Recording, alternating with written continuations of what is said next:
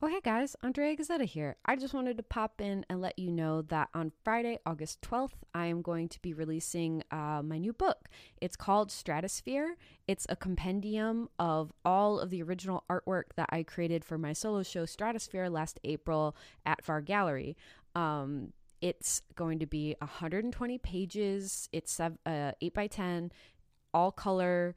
Has a lot of like writings, some poetry. I explain sort of why I created the work, why it's important to me, my thoughts and feelings going into the show, and then of course images of every single piece in the show, as well as like some beautiful sort of close-up images to get a sense of the sexiness of the texture. I'm really excited about it. It looks super cool, and it's only going to be $30, so it's super affordable. I know I had a lot of people reach out and say that they love the show, but they don't have, $300 to take home an original piece of artwork. So I think this is a really good option if you like the show and you want a little piece of that.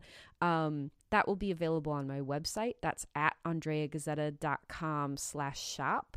If you go there now and you don't see it, it might not have come out yet. That's fine. Go ahead and just click the link and subscribe to my newsletter. As soon as the book is released, you'll get that information that it's released and you can go ahead and pre-order it. This is going to be a closed edition book, meaning however many pre-orders I get between Friday, August 12th and September 1st, that's all the books that I'm going to make. So every single book will be numbered and signed by me. You can even ask me to send you a note or tell you my favorite color or anything else. I'll do it. I'm doing this all by myself, so I have the time, kind of. Let's do it. I'm down. So yeah, if you like that and you want to do that, go ahead and order that right now. That would be super cool. I love you. Oh, and also, if you're part of my Patreon, you'll get 10% off. So if you're in the $5 tier or up, patreon.com/Andrea Gazzetta, you're going to get 10% off the book, which is pretty freaking cool. And I just really appreciate everyone who has supported me in any way that you supported me. Thank you so much for listening, and I love you. Bye. Did you know that it's considered a crime punishable by law for women and girls to share menstrual products in prison? Did you know that incarcerated women and girls use socks, mattress stuffing, and ripped sheets while menstruating?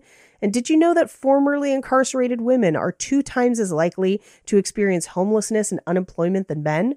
Run entirely on crowdfunding and online giving, the Thurman Perry Foundation offers scholarships, public health resources, and housing relief to women impacted by incarceration. In 1 year, they have donated over 70,000 organic, cotton, and chemical-free menstrual products to prisons and jails. They've also awarded tens of thousands of dollars in scholarships across the U.S., and provided housing assistance to formerly incarcerated mothers. This August, for National Black Philanthropy Month, the Thurman Perry Foundation will be partnering with Drew Holiday and the Milwaukee Bucks and his wife, Lauren Holiday, 2-time Olympic gold medalist and FIFA World Cup champion, for the Thurman Perry Foundation's #BlackAugust campaign. Through the entire month of August, the Drew and Lauren Holiday Social Impact Fund will be matching donations given to the Thurman Perry Foundation to address the human rights violations experienced by women and girls through the carceral system. 95% of all funds raised will go directly to currently incarcerated women, formerly incarcerated women, and the daughters of anyone who has experienced incarceration in an ongoing effort to fund scholarships through the Perry Second Chances Scholarship, also to prevent reproductive ailments via the Girl Code Initiative, and provide housing assistance to formerly incarcerated mothers through their Mother's Day 365 program. Donations can be made at www.thurmanperryfoundation.org, and they can also be sent to the Thurman Perry Foundation via mail at P.O. Box 5471, Covington, Louisiana 704334. Use the hashtag #BlackAugust to show your support for TPF's mission of aiding women and girls across the U.S. in seeing a more just and humane future. This episode's brought to you by the following patrons: Cody, Allie, Jeremy, Mr. Ragebomb, Alex, Shining Donut 911, Nathan, Jennifer with a PH, Boeasy, Lauren, Wes, Dreskel, Libby, Aaron, Jonathan, Tia, Danielle, Amy, Dave, Scott, Kate, Isaac, and Karoon. And all the patrons want you to know you're loved, you're listened to, and you're a valuable member of this awesome Horror Virgin community. And if you want to hang out with us, do so in the Facebook group and Discord servers where we hang out Daily. I'm really hoping that I die before we start going to space more often, because space terrifies me. I'm pretty comfortable with Mars because we've been there. I'm pretty comfortable with the moon. Outside of that, like if we get a wild hair up our ass and send people to Jupiter, I'm out. Like, why are we doing that? I'm in. I'm going to Uranus. You.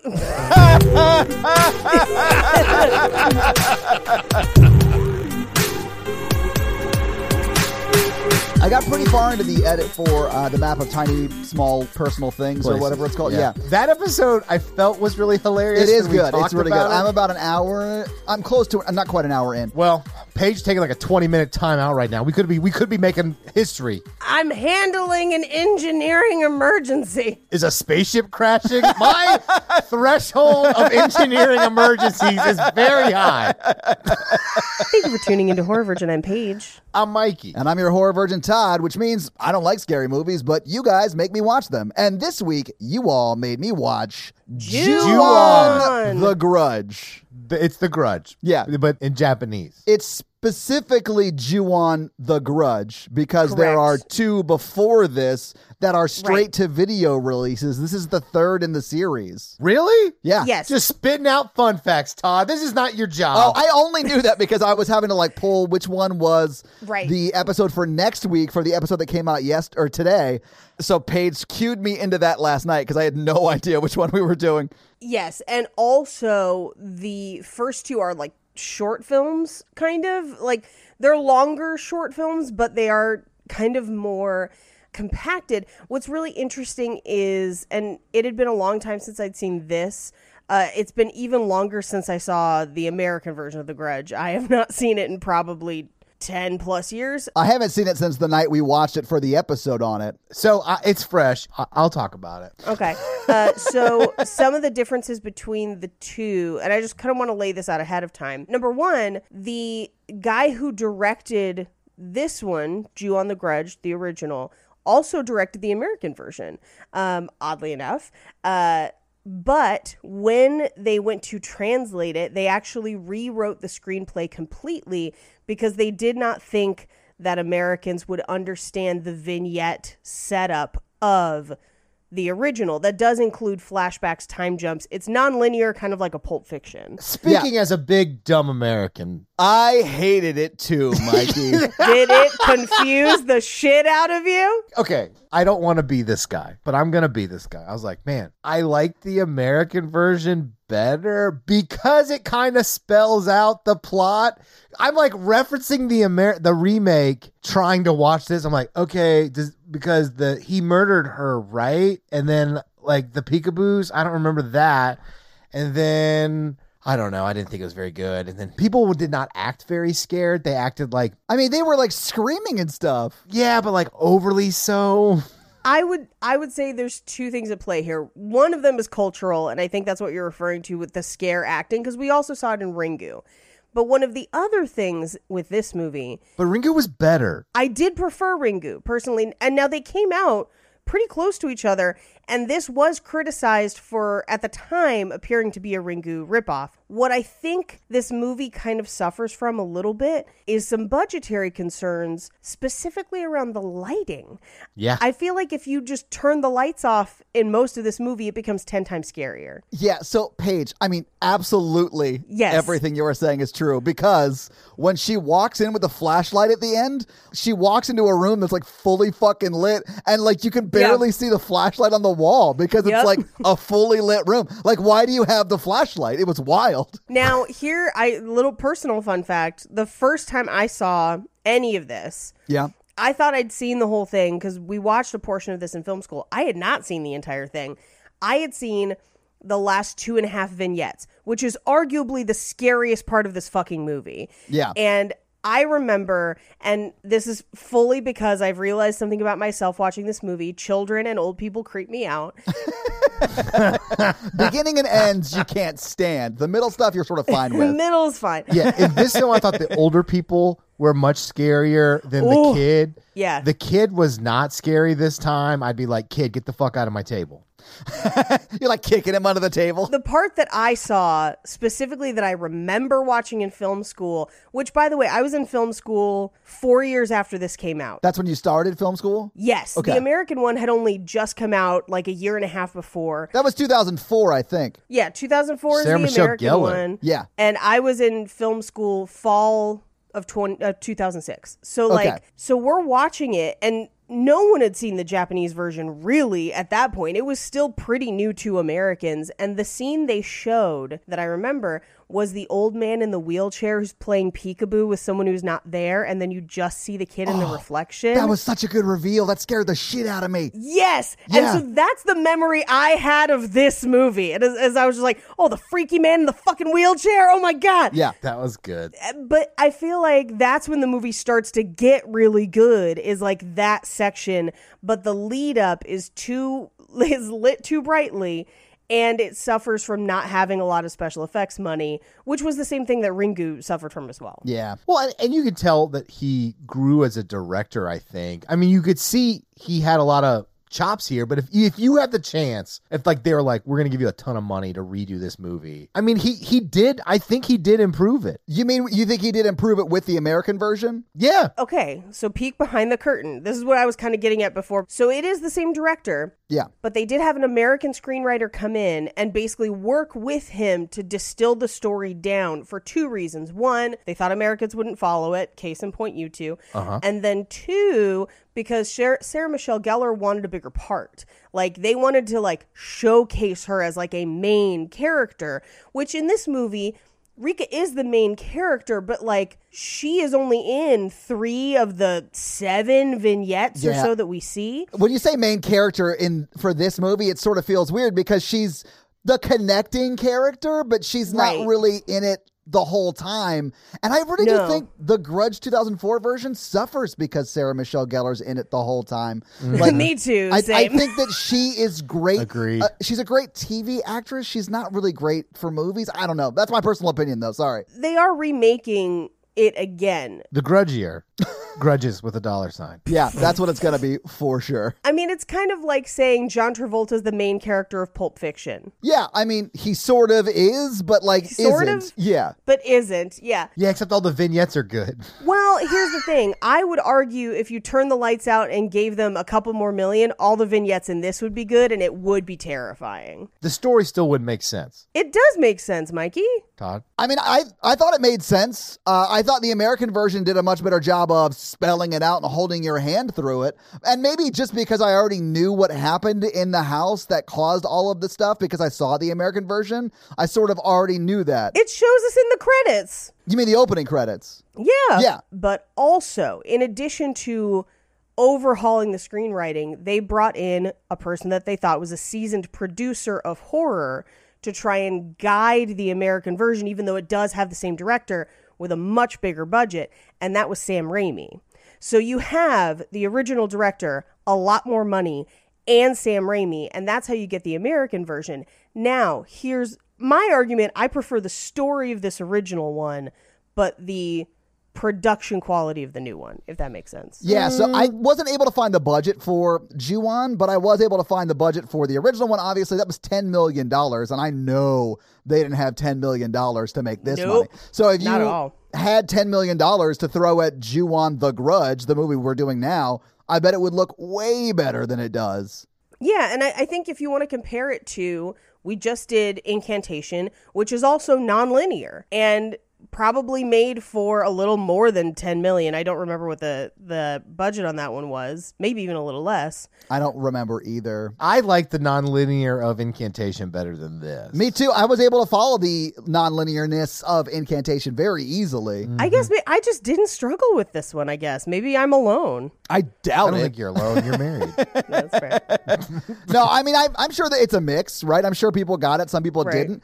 I feel like I got it, but it was like I really had to think about it. I was like, oh, wait, that's the same guy as before that we saw murdering his wife during the credits. And he's doing that finger biting thing that looks very weird. Yeah, I do also, I really like nonlinear storylines. It is something that I enjoy. Pulp Fiction is a favorite. Oh, I love Memento. Memento. I love movies that do it well too, Paige. I don't think this did it that bad.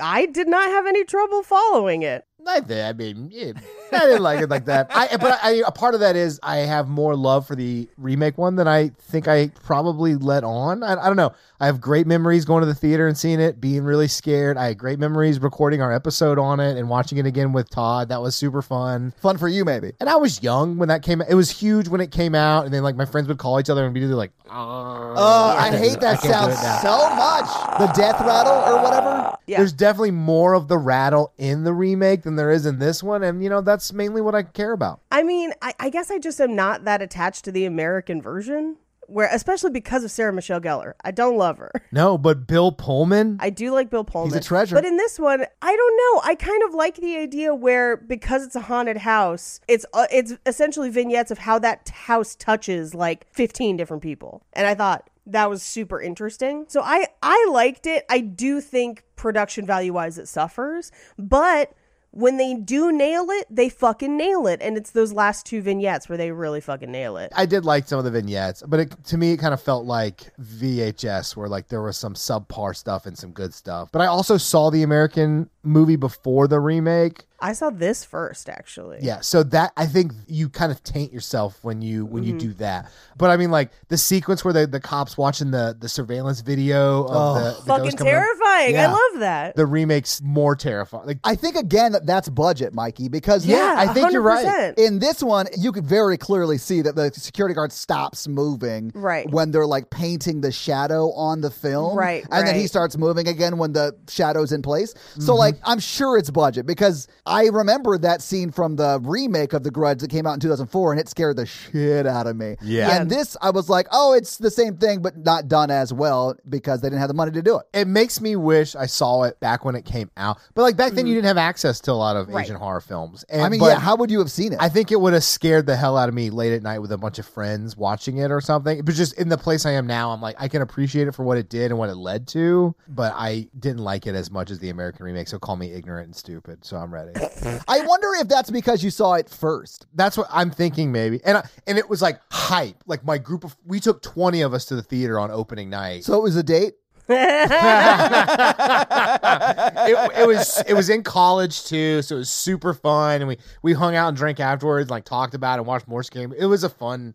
I just have really good memories tied to it, so I think that probably shades by my opinion. I mean, I do think also, as the movie goes along, they stop using some of the effects that weren't working and lean into the ones that do. And I think that's why the last two vignettes are so scary, is the cloud monster is not effective because it looks super fake. There's no way that they could have, for their budget, done it in a way that made it worthwhile. Yeah. And so once they stop using that and lean into the blood-covered contortionists, then you're just like, oh, hell yeah, this is the shit. Yeah, I agree with that. Or when they really maximize the dread of the implications of a situation. I think that's what always got to me about the man in the wheelchair. And part of why I think Deborah Logan gets to me, I think catatonic old people get to me in general, is this idea of what are they seeing that we're not seeing? It's almost like they're so close to death they can see the other side. What do you see, Quaker Oats guy? Yeah, what do you see, Betty White? But that's such a simple one to just see the kid in the reflection, so when they can pull stuff like that off, which is such a simple, cheap effect, and they just do it well, the movie really excels. And when they try to kind of play with other stuff, it suffers. And the kid's not scary because of the budget too, because he looks like he's just covered in flour. Yeah. Yeah, it literally looks like he's about to get spanked for breaking open and dumping flour all over him and rubbing it in. Yeah, I've definitely seen him on my Instagram for my friends' kids getting into trouble. And then, but when they use him in the elevator, it's the only effective time that he's creepy. The elevator's so fucking creepy. Yes, Yeah. it is. Yeah, I found him creepy a lot. Like when he's under the table, hated it. Kicked him. Would have kicked him. Oh, under the table was fucking scary too. Yeah. I know, right? I don't think this movie is nearly as scary as The Grudge was, because I saw The Grudge remake in the 2004 version first, and this movie, obviously, because it was the first movie, Yeah. does all of the same scares that movie did. So I sort of expected it. Like the shower hand, I knew it was coming. Although I kind of liked the shower hand better in this one because it looked like a real hand. Well, and also you can tell it's not inside her. Like, Yes. No thanks. I only want hands inside her. But yeah, the positioning of the hand's better. And then when they do the flip and you kind of see, like through the peekaboo eyes, what all has been happening, and it's her literally holding her head under. Yeah. That's super effective. I think it's really great. I thought that was better than the 2004 version, but all the effects are like a little bit worse in this version. Yes. And the scares are the same because obviously the 2004 remake is based on this. So like as I was watching it, I sort of knew to expect certain stuff. And the stuff that I forgot, like under the table, the girls looking through the newspaper in that vignette fucking freaked me out. So like there's a bunch of little stuff that still really scared me, but I don't think it scared me near as much because I already have the remake in my mind, you know? Well, and like I said, turn the lights out and this movie is 10 times scarier. But the whole first like 3 or 4 vignettes, they're doing daytime horror, and like it's tough to pull off if you're not building a giant statue out of wicker or like sewing someone into a bear. Right. It's difficult to make daytime horror work. Especially with a ghost story. Yeah. Be like, what's that at that gas station? Oh, that's a ghost. Yeah. What's he doing? He's buying lotto scratchers. Well, just I guess let him be then. I don't. Yeah. But other than The Ring, I do feel like this was, like back in the day, super scary. Like it was very unique and of its own. The Ring It's and got this. a place in horror history. Absolutely. It's important for us to cover, just like Blood Diner. Okay, no. Even though this is probably made for the same budget as Blood Diner, this is way better than Blood Diner. Blasphemy. No. The vision is there. The story is there. The budget is not. Does that make sense? Yeah. Well, I mean, we've seen movies like that before, like first films of people were like, oh, you can tell like he's getting his feet under him. And then like the next film is like amazing. Well, but then I think about movies that are made for even less than this, like The Endless. I was about to bring up The Endless. Fuck. Yeah, where I'm just like, it's fucking amazing. But I also think that filmmaking has become more accessible as our technology has advanced. Oh, yeah. And you have to kind of keep that in mind, too. That'd be hard to do The Endless in 2003. It would be It would be impossible, Yeah. but the democratization of technology has made that kind of shit much cheaper and much easier. The point I was going to make about the guys that made The Endless is The Endless is great, super shoestring, cheap-ass budget, although it was probably still like in the hundreds of thousands of dollars, but still, that's a really low budget. But if you saw Moon Knight and what they were able to do with a big budget, it's amazing. So those dudes will work forever as long as they want to because they're great. And same with this director, too. He's still doing stuff. Oh, he's still working. Yeah. You guys want to go through it scene by scene? Sure. Let's do it. All right. So subtitles for the opening title cards of the movie read There's pretty much subtitles the whole movie. Well, yeah. She means the opening, like, credit, like, explainer. Yeah. I am being a smartass. I'm sorry. That you clearly didn't watch since you didn't know people got murdered until the end. You actually don't see anyone get murdered in that little scene. Yeah, he just like walks around bloody. There's a body covered in blood. He's covered in blood. He yanks that cat with a knife in his other hand. Like, it was crystal clear to me. Oh, if the glove don't fit, you must acquit, Paige. I had no doubts or confusion about what was happening. So the title cards read, "The curse of one who dies in the grip of a powerful rage. It gathers and takes effect in the places that person was alive. Those who encounter it die and a new curse is born." Yeah. So that's why the curse is kind of centralized in the house. The Hulk curse. The Hulk curse? So when it spelled out in the beginning what the Grudge was, it's like the Hulk of ghosts. Like it's just always angry.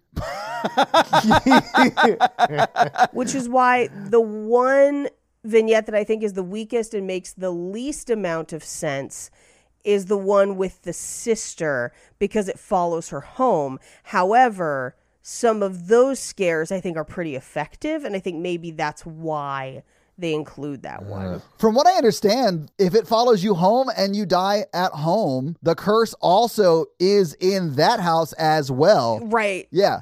And we never really go back to her apartment, so we don't really know. Right. So over the opening kind of credits, we do see a hand chewing their nails, but it is a bloody hand. Yes. And we see blood spatter.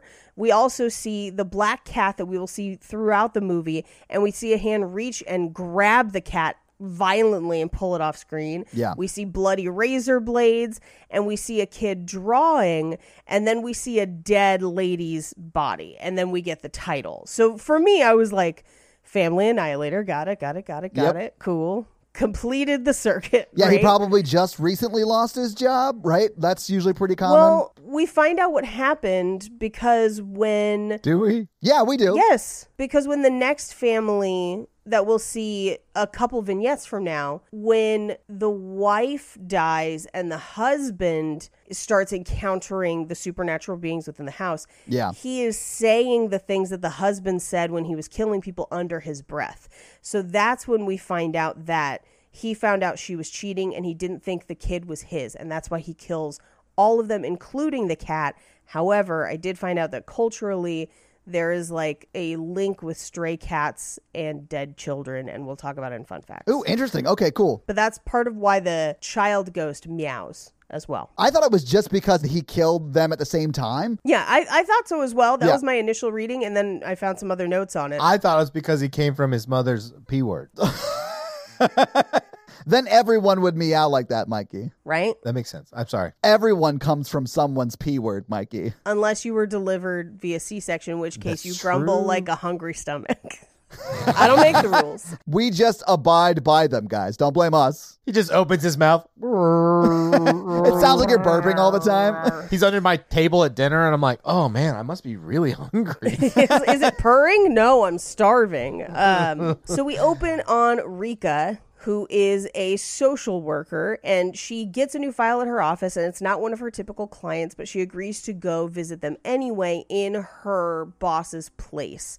Her boss will eventually go to check up on her. But not for weeks, just like social work. This is At like least totally a day. accurate. At least a day he Hey, leaves. can you do my job for me? I got to head out. I should know. I'm a boss. I get it. Yeah. Yeah, so I think she's a volunteer because he says something along those lines, which is crazy to me, the amount of work she does as a volunteer. Like, there's no Agreed. way I would clean that entire fucking Yeah, house. she cleaned the house. I was like, what? Maybe Yeah. she should have killed those 3 people drunk driving. What are you talking about? Okay, he is positioning a world where she killed people drunk driving, and this is her, like, court-mandated social work. Oh, jeez. Okay. Let's talk about a grudge. Let me tell you what, if I was doing court mandated anything, I wouldn't be cleaning a hoarder house. I would like to posit that she killed those 3 people in the car wreck, and the dad did not murder them. No, we What, see it, Mikey. No, we see it in the movie. She ran over a cat and then bumped and then ran into that house. So she launched off of the cat, is what you're saying, and went into the house. They Yeah. had very small cars.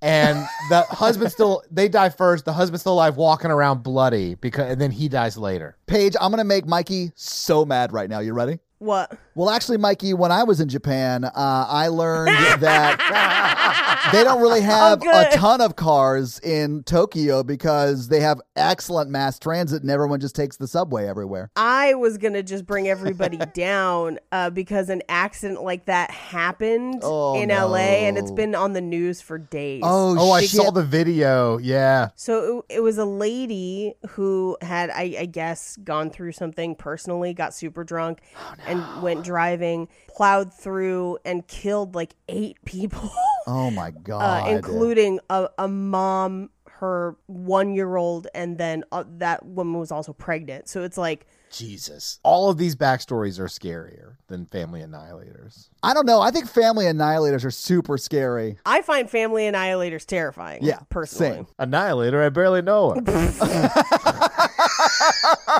I've just been married to her for 10 years, but I lost my job and I've been pretending to go for 9 months. Yeah. The library won't let me stay there all day anymore, so I have to kill my family. And the strip club started recognizing me from the buffet. So you know it's time to stop going there.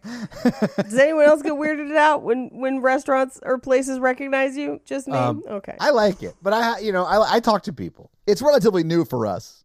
I hate it when people recognize me, especially like the Domino's delivery guy. I'm like, you know where I live. That's why I like them leave it on the doorstep. I'm a filthy fucking pig. Just leave that food on the doorstep. Leave it on the doorstep. We never need to meet. No, the Domino's guy still always rings the bell, and I hate it. Anyway, I think she made that guy kill his family. So that's all I'm saying. Wow, there's no way Rika did that. Rika hadn't even been there.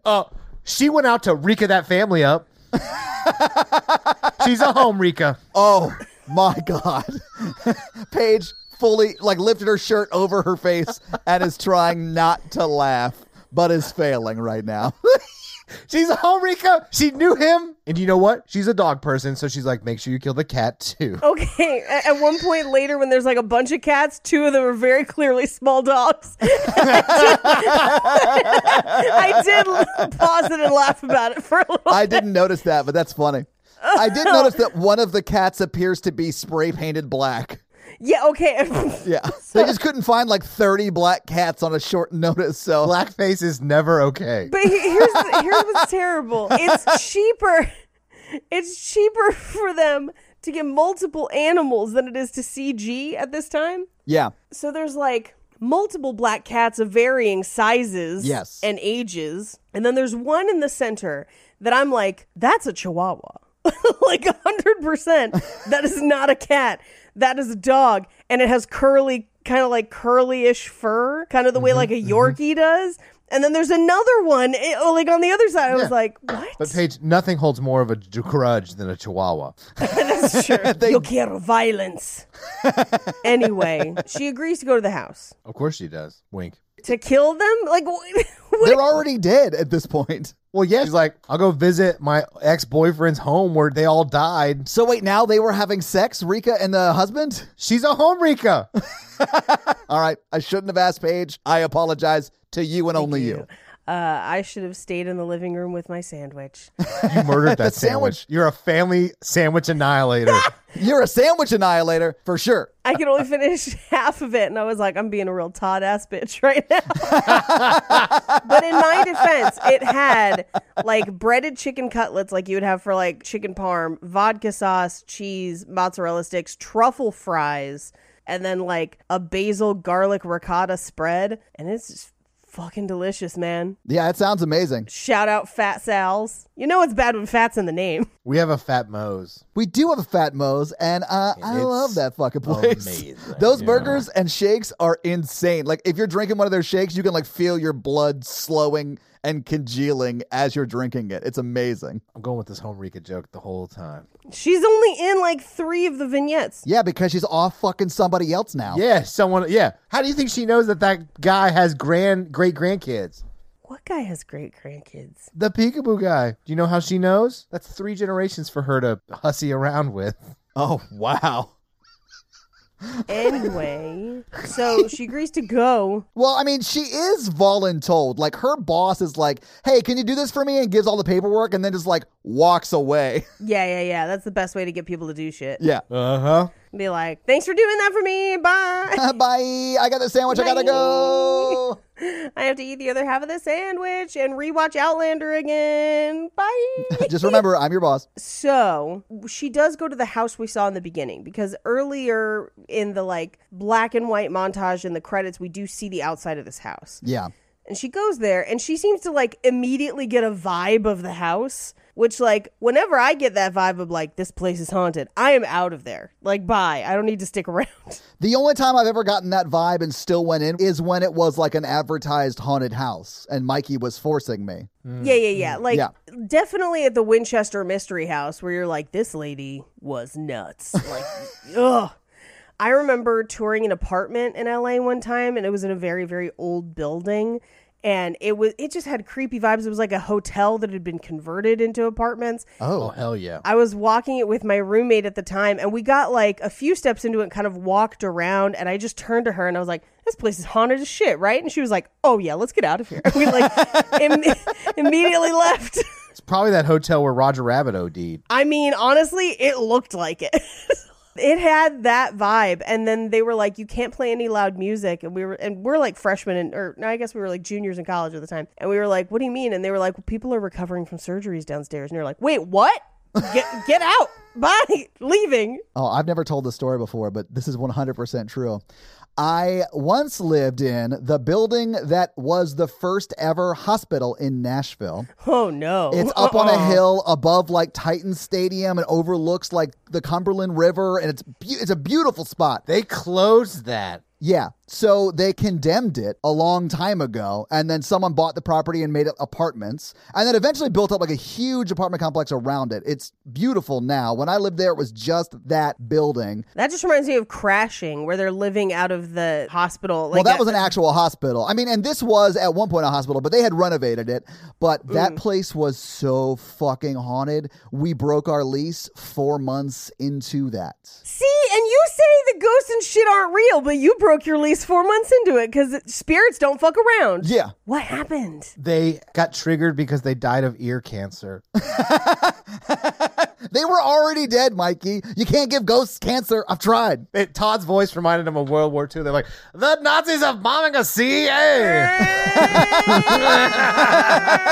The ghosts were like, Jesus Christ, what is happening out there? But seriously, what happened? Yeah. Tell us about your supernatural experiences. I mean, it wasn't really supernatural. It was just like a creepy vibe the whole time. And the person I was living with would claim shit happened, but she also like eventually cheated on me. So like, I don't know that I can trust anything she said. But what did she claim happened? That doors would open on their own and close on their own. And like, You sure that wasn't the guy leaving the house? That mannequins would come to life and let her ride them all night long. So yeah, there was a lot going on in that relationship. So yeah, that lease ended in like 4 months into it. Maybe the ghost really didn't like y'all as a couple. Well, and honestly, the ghost, if that is the case, Mikey, they were like just trying to help me out. And I wish I wish I had heeded that warning. That's the movie I want to see. Of just ghosts being like, they're not good together. We should do something. And like they're watching her cheat on you while you're out of the apartment, and they're like, we got to open that door. Slam that door. So she gets a vibe, but she goes into the house anyway. There's mail on the porch. The whole house has kind of a vibe that no one has been there for a while. At least a few days, maybe a week or some change. And she opens the door and it is unlocked.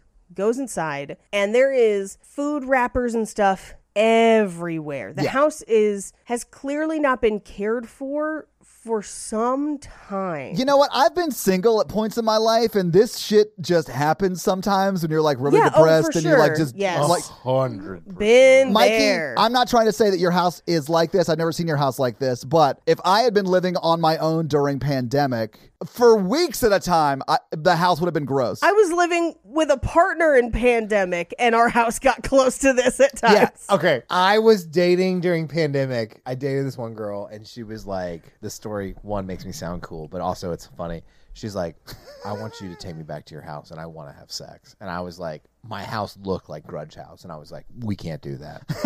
This can't happen like that. I'll go to your house, or we can go to the world, anywhere in the world. I can't. I was like, I'm so sorry. That's hilarious. It is exactly Depression House. Like, that is what it looks like. Yes. And I was like, I didn't assume this would go well. And that's on me. Yeah. But I also feel like as a social worker entering a house like that, that's like your first clue that you're like, oh, somebody's not doing great. I would have called for help. One, you're entering a house and no one's answering. Then you find a woman who's unresponsive. I mean, she's pretty much unresponsive. Yeah. And like, you don't know how long she's not ate or anything like that. I would have. Well, and she has soiled herself. Like, there's a lot of warning signs here that she needs help. Yeah. So do you think it's soiled, or do you think that's where the body was? Because the bloody sheets are hanging outside. No, I mean, we see where she is sleeping is covered We in see a shit. stain. Yeah. It's a dark Yeah, stain. but like they probably got those bodies out before decomp. No, not decomp. I was wondering if it was a blood stain, because that would attract flies as well. That it had stained all the way through to the floor mats. But it could also be soiling herself, yeah. That's where the cat peed on the couch, and that's where he murdered the cat for peeing on the couch. Yikes. Man, if I murdered my cat every time I peed on the couch, Peaches would have been dead You'd have fucking 4 negative years cats. ago. Yeah. 4 of the cats are great. Peaches is the only one that pees wherever the fuck she wants. You lost me when you're like 4 of the cats are great. One of those cats is a chihuahua.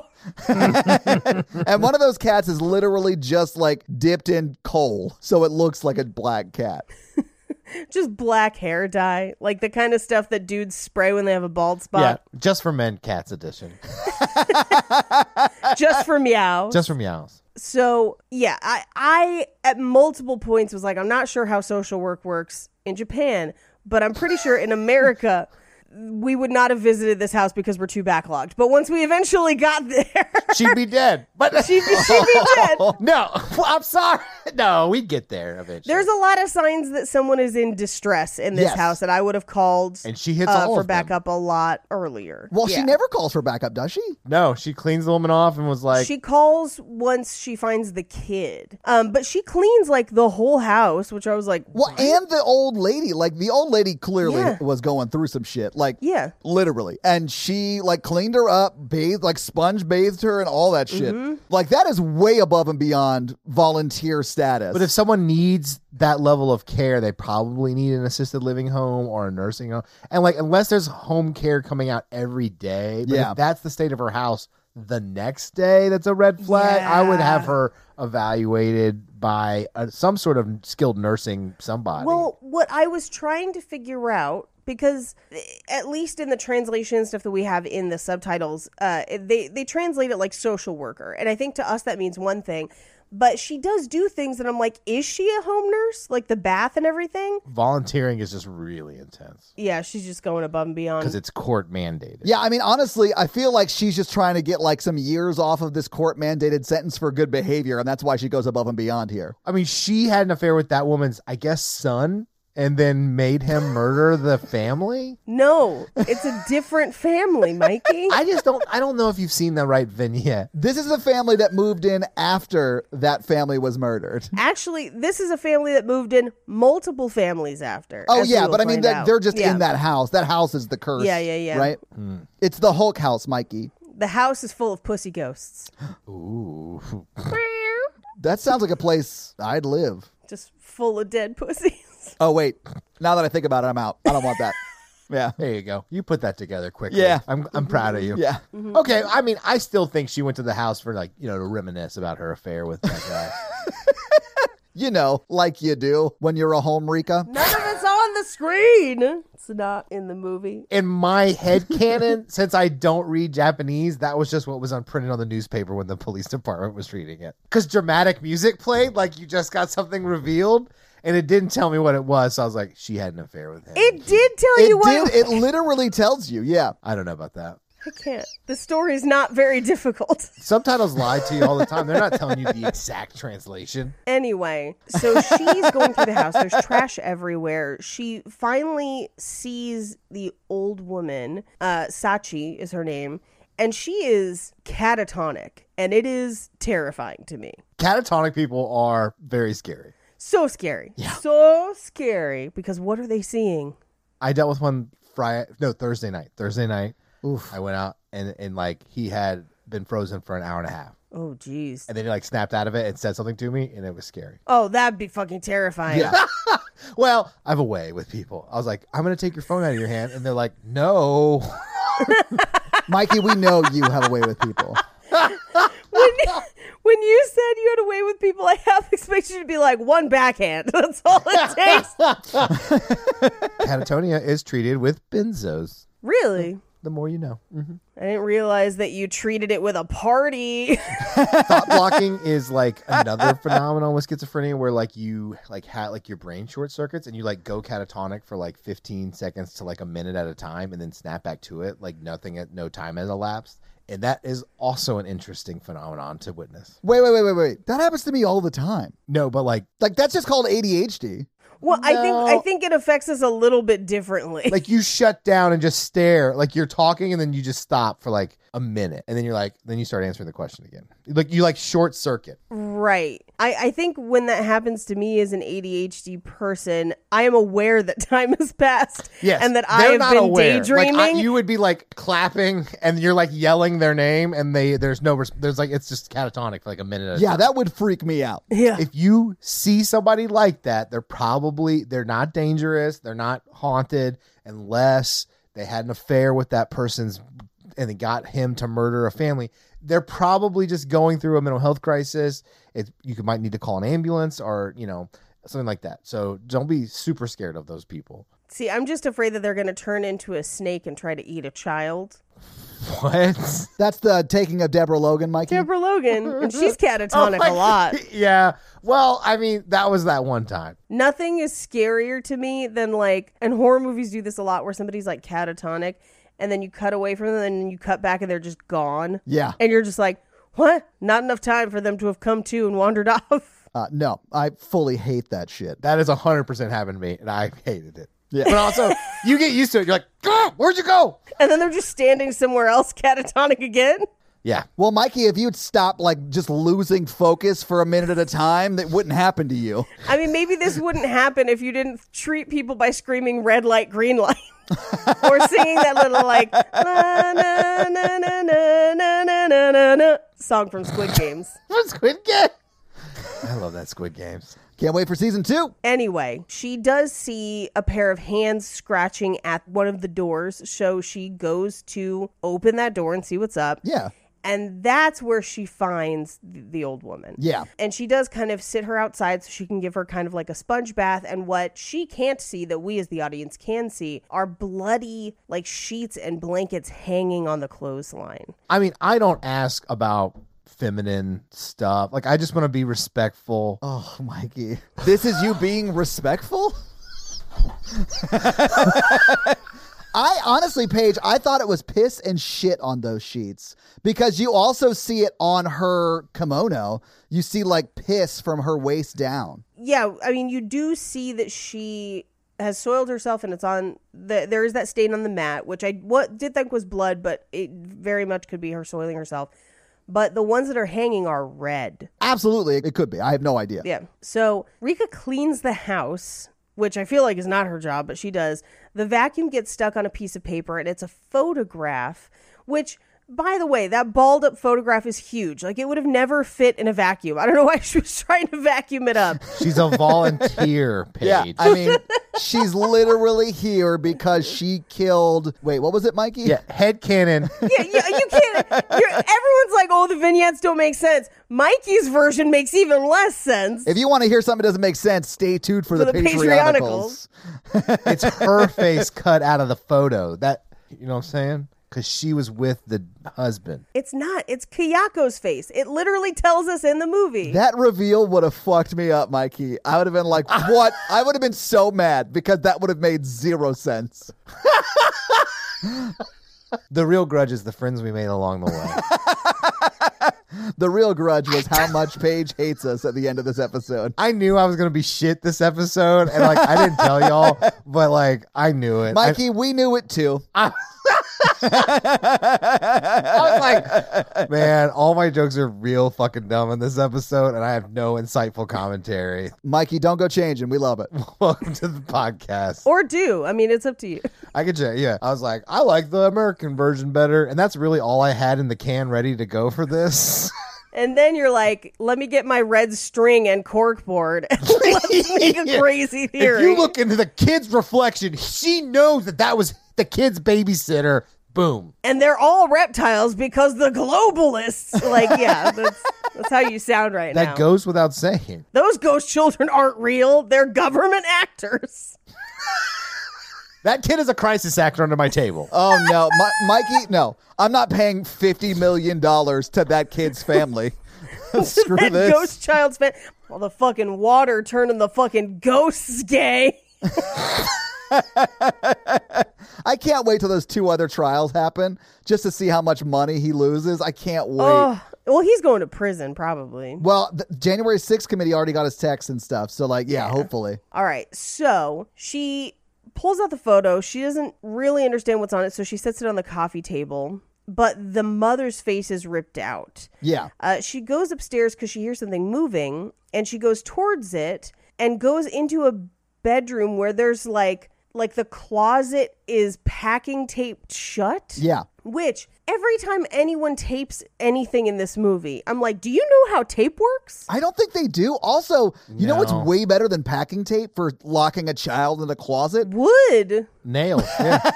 I was going to say duct tape. Chains. Both of those things, everything you guys just listed is way better. Yeah. Staples? Yeah. I don't think you could staple it. I mean, depending on the size. It's handcuffs, Mikey. This is a child, not some BDSM Massimo fantasy. Well, first off, handcuffs were used to... No. Paige, you perv. You said Massimo, I say how high. Doesn't make any sense, but I love it. All I think about is the shirts from middle school that were blurry. Those Massimo shirts. Yeah. That's all I think about. And those shirts make as much sense as that movie. He married Lori Lofton. He did, yeah. And then she went to jail. Yeah, she went to jail because she had an affair with this guy, made him murder his family. Wait, what? The guy who started Massimo, like that brand, went on brand. to marry the woman Lori from Loughlin. Yeah, Lori Loughlin. Yeah. And then she went to jail for the college admission scandal. Mm-hmm. Right, and this is a full house because of the ghosts. Nailed it. Full circle. Let's move on. I didn't realize you were talking about the shirt guy, and I was picturing the guy from 365 married to Lori Loughlin, and I was like, what did I miss? I mean, that's kind of a movie I want to see. Same. Lori Loughlin gets kidnapped for 365 / probably more like 2 months. I think you mean sentenced to Massimo for 365 days. It's a Hallmark original movie that takes place in the giantest shower in the world. You can't fake school, baby girl. There are a lot of women that I know in the Facebook group would be okay to be kidnapped for 365 days with that dude. Not me. I'd be kidnapped by that shower, though. Yeah, Hell it's worth yeah. it for the shower. Unless you have to clean it yourself. No, you're going to get someone from social services to come clean it because she hooked up with a family annihilator. Yeah. I mean, that's just how it's going to work. She shot Yeah. Massimo's father. From space? We got to move on. We're never going to finish this fucking episode. We are spiraling out of control. It's all your fault. I know. I'm so. People are like, they don't talk about the movie. I'm like, I'm the worst part of this podcast. Disagree, Mikey. Anyway, so she goes upstairs where somebody has taken 1 million tiny pieces of tape to try and keep this closet shut. And I was like, you could do long strips, right? Like, what are you doing? That checks out, though. That's a real old lady move. What, locking a child in a closet? with tiny tape. Okay. If Roald Dahl and most children's books are to be believed, then yes, that is an old lady's game. She's like, I left you a bowl of Werther's Originals and a bucket for piss. What do you want? I love that Roald Dahl was just over here banging women to get the U.S. into the war, but that's like a whole different thing. Wait, what? I don't know anything about this, and we need to talk about it another time, so table that. Yeah, Roald Dahl was a British spy, and he infiltrated influencers of the day and was just laying pipe to convince them that we needed to join the war. Those pipes go straight to the chocolate room. You'll be made into marshmallows in 5 seconds. He kills the German kid first. He does. I mean, that checks out. Anyway, so she opens up the closet because she hears what sounds like a cat in the closet and opens it, and it's a little black cat, and it's very cute. It's also very haunted, but yeah, it is a cute cat. Yeah. She wraps things up around her house, Russ. She just gives those gifts out. She just wraps whatever she can find. She's a sweet old lady. Yeah. Yeah. Well, and she so Rika looks around the room, and the room is teared up. The bed is ripped up. It looks like there's bugs all over. It's real gross. It is gross. This house definitely necessitates a call for backup, 100%. Yeah. And she then turns back to the closet, and there's a child there. And at which point, instead of here's the thing. If it was a real child, if I was in if there was house. a real naked child that looked like a ghost in a closet, I'd call whatever equivalent of I'd call everybody. Yeah, I would definitely call everybody. But also, like, that child in this scene is not in ghost makeup. It just looks like a regular child that's hurt. And maybe it's just my weird instincts, but I would be like, oh, come on out of there, honey. Like, I'd be trying to get the same. child. I'd be like, it's safe now. Yeah. Yeah, like, same. come on out. And then simultaneously be like, get 911 on the phone right now. Just like, but like, she doesn't check the child to make sure it's okay. Nothing. She just runs away and then calls and is like, yeah, I think the kid's still upstairs. It's like, what? She recognizes the kid. She probably was just like, I'm a fucking volunteer. I did not sign up for this. It's not my fault that the guy I was banging killed his whole family. Like, this has nothing to do with me. I am oot. She would definitely not be volunteering at that house then because it's a conflict of interest. So you're saying she went to the wrong house on purpose? She never told anybody she was having the affair. It's because there's no affair. I can't. There is no affair. I just like egging Mikey The on. movie shows you that she didn't tell anybody, Paige, because it doesn't tell anybody in the movie. She calls people in this scene. No, I mean about the affair. Oh, yeah, because it didn't happen. Anyway, she goes to call, but like nobody shows up. And I think she doesn't finish that call, but she on the phone to someone is saying, and it might be a voicemail or something. She's like, you didn't say anything about a kid. The kid's still upstairs. Okay, I'll wait for you. Then she listens as the house phone rings and Hitomi calls. We've not met Hitomi yet, but Hitomi is the sister of the husband who was living in this house. And basically the voicemail is just like, hey, how's mom doing? Give me a call. I'm worried because I haven't heard from you. And Rika just lets this go to voicemail. The kid is looking at her through the banister. So she kind of goes back upstairs and is like, what's your name? And he says, Toshio, in like the creepiest voice ever. It's terrifying. And she hears Sachi, the old woman, talking downstairs. And so she goes downstairs to check on her. And Sachi's saying, I told Kazumi, I told her again and again. And she's trying to get her to lie down and calm down. And she just says, Not me. I'd be like, I gotta get the fuck out of here. I know. Some other Same. people over here. well, she says, please stop tormenting me. And then she kind of like gasps and death rattles. And a black ghost thing bends over her. Oof. And the social worker, Rika, passes out as Toshio watches this whole thing happen. Yeah. So we cut to the next vignette, same house. It's a flashback. And this is where Sachi, the old woman's son and wife, are living in this house. And they get up in the morning and the husband is kind of cleaning up like a trail of like candy wrappers and stuff. And he's like, Mom sleeps late and it's kind of freaking me out. And his wife is like, well, she's up all night, like eating all these snacks. I think it's the kid, maybe. I don't know. Or it's just mom up late. I honestly don't know. They never really show us, so I'm not sure it really matters all that much. Yeah, I mean, unless it involves the affair. But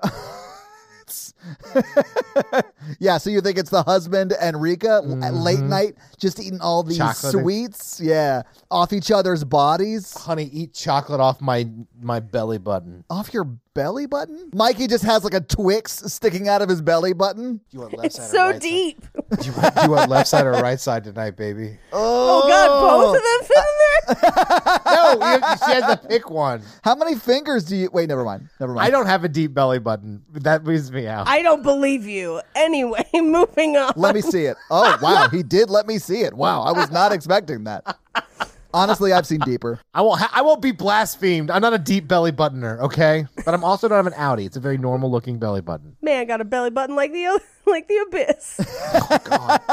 The body shots are okay, but you can't eat chocolate off somebody's belly button. Anyway, so we do get a shot of Sachi with a bunch of snacks around her.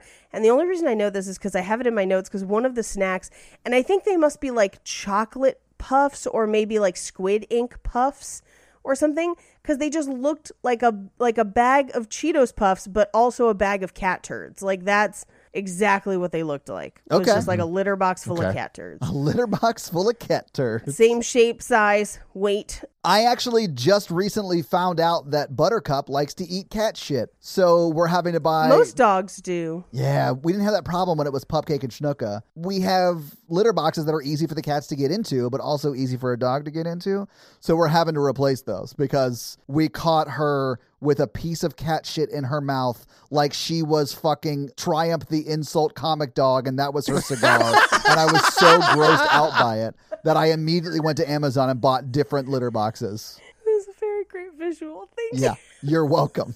It was not a great visual to actually witness. You know who doesn't like eating cat shit? Cats. It's kind of the great thing about having cats. Yeah. Never have to encounter that problem. Yeah. Anyway, so he is leaving for work that morning, and his wife is like, hey, remember, your sister's coming over later. I'll take care of your mom for the day, but like, we gotta find a way to make her nicer to me or something, because we're not really getting along. Yeah. So we cut to later that day. She has fallen asleep on the couch, and she hears footsteps, and then looks and sees that Sachi is awake. I think it was the little boy's footsteps, because there's no way Sachi's running that fast. But she basically says like, hey, if you need anything or want something, just tell me.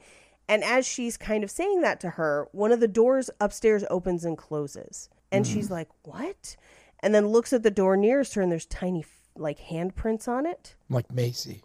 Macy has hands? Wait, what? She leaves little paw prints everywhere. Okay. Is Macy a ghost? I think so. A demon, maybe. She climbed on top of the air conditioner Outside or inside? outside and broke it. I have to call the AC company. Wait, she broke your air conditioner? I don't want to talk about I it. think your dog is legit crying out for better supervision. Dog just destroys everything. Like a big grudge. It's a big grudge in my ass. Anyway, so she goes upstairs to kind of check around, and she sees a cat on the stairs, which, as someone who owns a cat, if suddenly there was a different cat in my house, I'd be like, what the fuck is happening? Like, no one in this movie seems to question finding a cat in their house. I would have a lot of questions. Yeah. And I already have a lot of cats in my house, so I am like on guard if she's trying to sneak in new ones. Right. We gotta watch for that. I do watch for that. Like, they should be all alarmed that there is a strange cat in their house. A very cute cat. Yeah, A he's very, adorable, very cute, but yeah. Cute little black kitty baby. But like... Isn't that a Dave Matthews Band song? Black Kitty Baby, something like that. Whoa, black kitty, baby, baby. That is not Dave Matthews. Black kitty on the stairs, ghosty babe. So then she sees the cat, like the kid grabbing the cat and like running through the stairs, and she basically follows it up into one of the rooms upstairs, and she hears what she thinks is the cat meowing loudly, but it is definitely the kid meowing. It is. And we see the kid's eyes and its creepy mouth. I hated it. And so we cut to later. Kazumi is the wife that's upstairs. Right. Her husband comes home and he's like, hey, is my sister here? Nobody is answering. The wife seems to be nowhere. His mom is just sitting there. The place looks like it's been tossed, like they've been robbed. So he goes upstairs and he's searching all the rooms. He finds Kazumi and she's clearly dying, like imminently dying. Yeah. And so he goes to call an ambulance, and the kid is walking behind him, and he can like hear and sense that the kid is there, but every time he goes to look for him, the kid moves.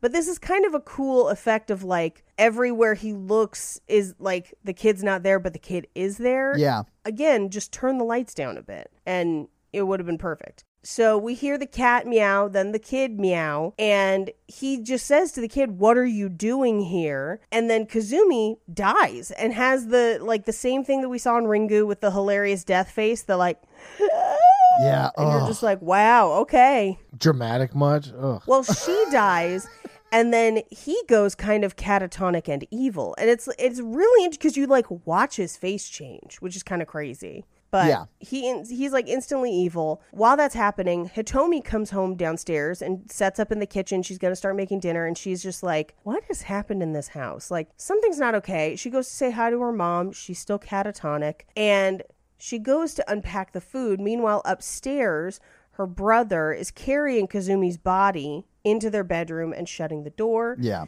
And she kind of walks towards the stairs because she heard him up there. And he's like freaking out on the stairs. Like he's sitting there and kind of twitching and whatever. I mean, his wife just died. Yeah, but also I think he's mildly possessed by the house. Oh, I think it is that too. Yeah. So he escorts her out of the house very quickly and is just like, this isn't a good time. Like, we'll talk another time. Don't worry about it.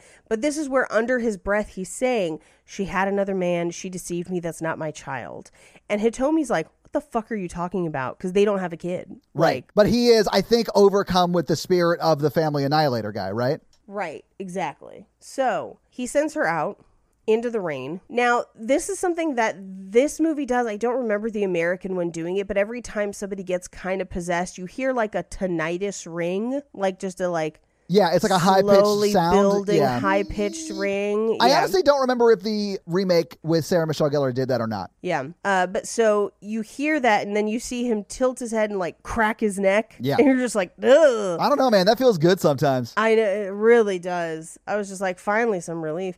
So he goes upstairs, and Kayako's ghost appears in the window. Yeah. And it's clear that shit's about to go down at this house tonight. So we cut to Hitomi. And it seems like it's the next day where she's kind of calling them and is like, is everything okay? And it's the recorded message that we heard earlier when Rika was at the house. So we know that this is happening basically that same day. So Hitomi goes downstairs. She's walking down a hallway alone, and she kind of hears scratching and moving but doesn't see anything. She kind of like runs the rest of the way to the restroom, and she sees footsteps in front of her door and kind of shuffling, but gets distracted because she answers her phone, and it's Katsuya, her brother, and all she hears on the other end is the like death breathing, the oh, that death rattle sound freaks me out. I didn't see the original Grudge. I didn't see the remake Grudge when they were out, either of them. But I remember my friends doing that to me, like late at night, like at sleepovers or like when we were like camping out or whatever. And I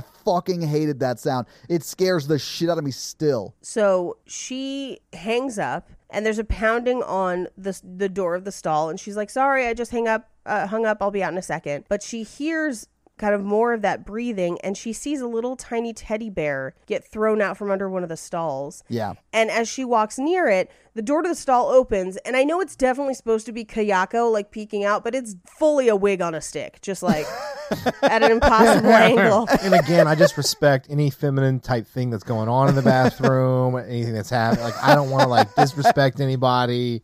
You know, we put our wigs on sticks. Always. Anyway, so she runs up to security in that building, and he's like, the 5th floor ladies' bathroom? Okay, I'll go take a look. And she watches on closed circuit TV as he goes to check it out. And as he's walking near the bathroom, a death cloud comes out, and then she turns back and he's just gone, disappeared. Yeah. So she runs for the elevator. Someone tries to get in with her, but the door is closed. And then as she passes every single floor, the little kid is on every floor waiting to get on the elevator. Yeah. It's a very cool, creepy effect. It is very creepy. I hated it. She never lets him on the elevator. No, honestly, letting a kid on an elevator is the worst. If I ever see one, I try and like kick it off. Yeah. Because the first thing they're going to do is like light up that number board like a Christmas tree. Yeah. And it's going to take you forever to get where you're going. I mean, kids can't ride elevators. They're not old enough. So whatever.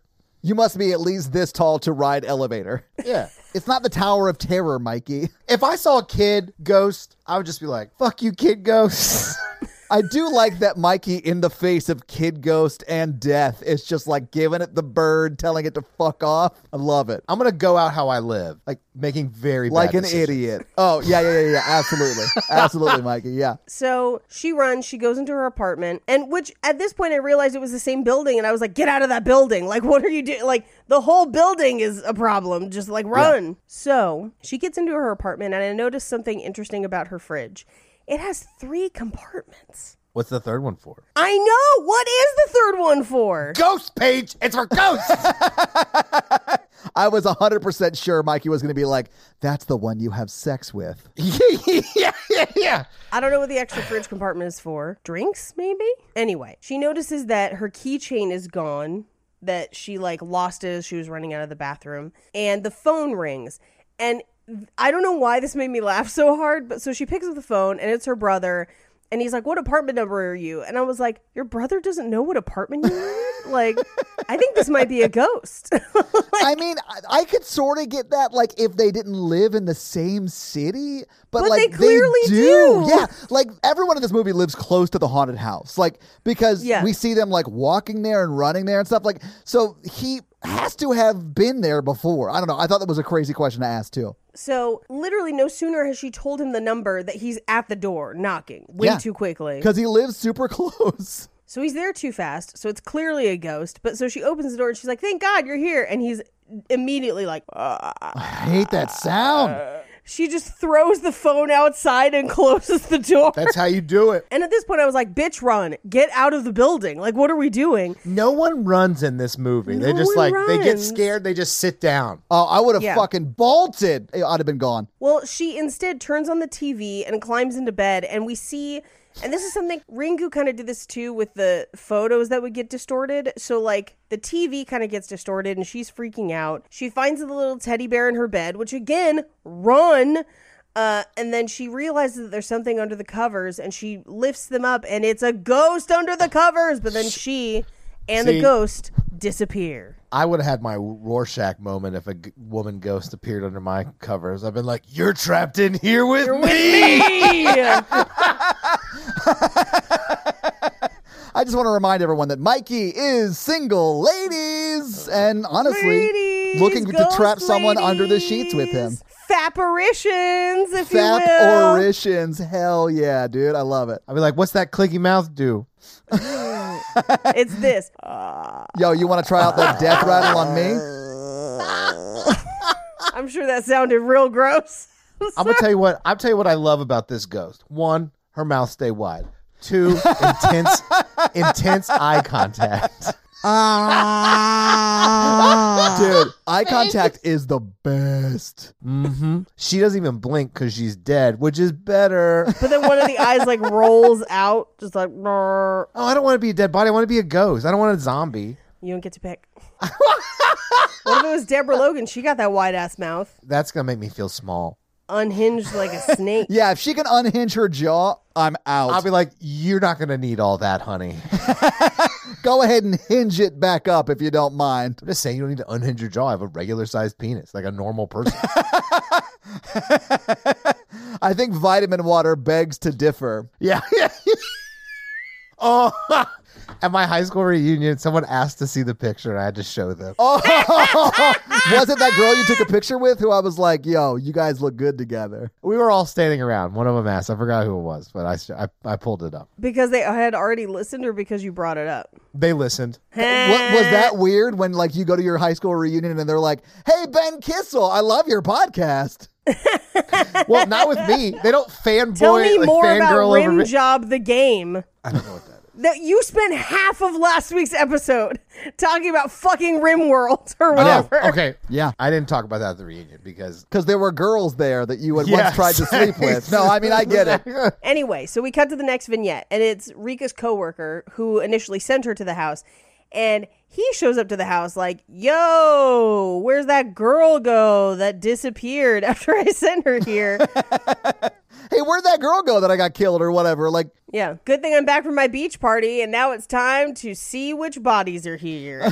So Rika's like catatonic in the corner. I love this reveal though because it reveals the old lady who has died, and he like sits down like, oh my god, what the fuck happened here? And she does have the peekaboo eyes. Oh yeah, she does. But then he like almost backs up into Rika, who is like in the corner, sort of catatonic-ish. Right. And he just turns around and he's like, you're the worst volunteer I've ever had.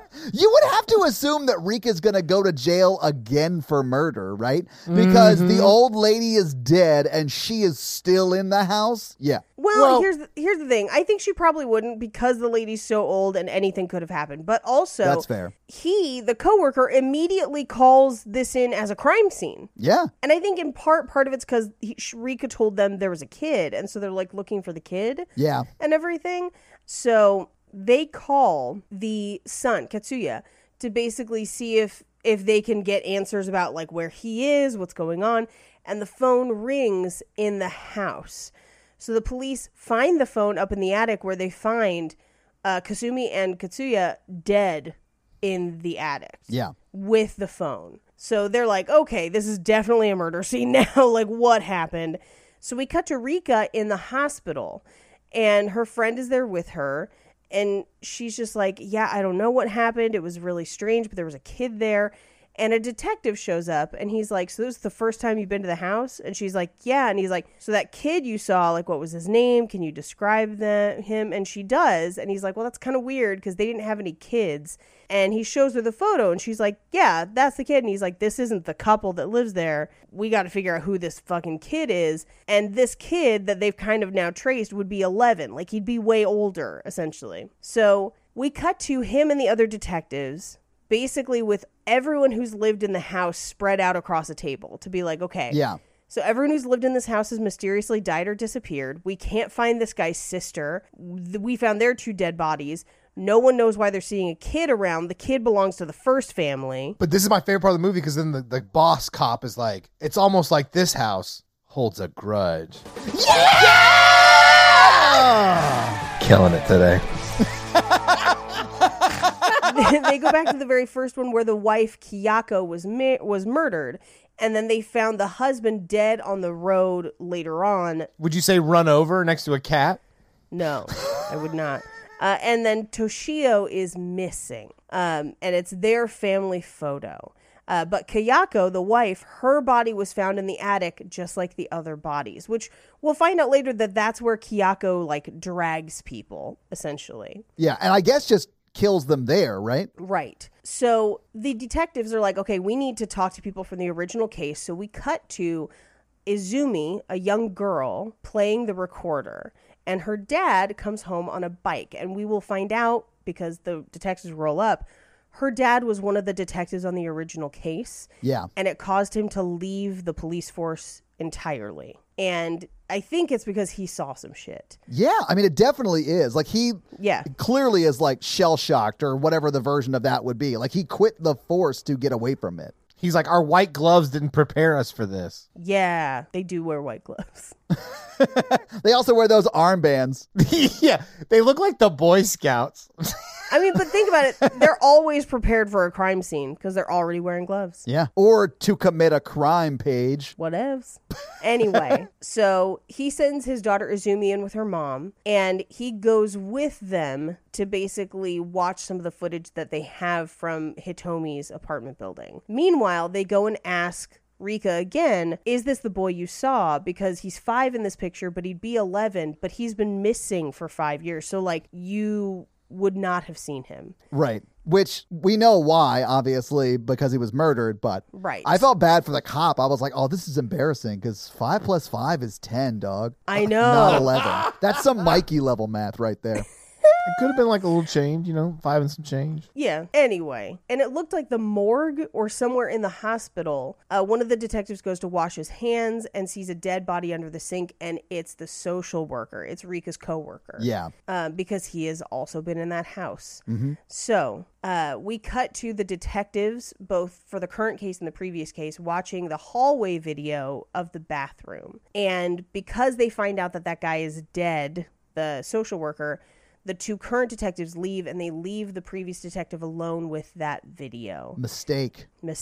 He watches as a dark cloud figure basically pulls the security guard in and then walks down the hallway. Then it takes over the screen, and it looks like the screen has gone black, but there's eyes in the middle of it and radio static. Very freaky. Hot. So meanwhile, Rika is asleep in her own house. She seems to have gone home from the hospital at this point.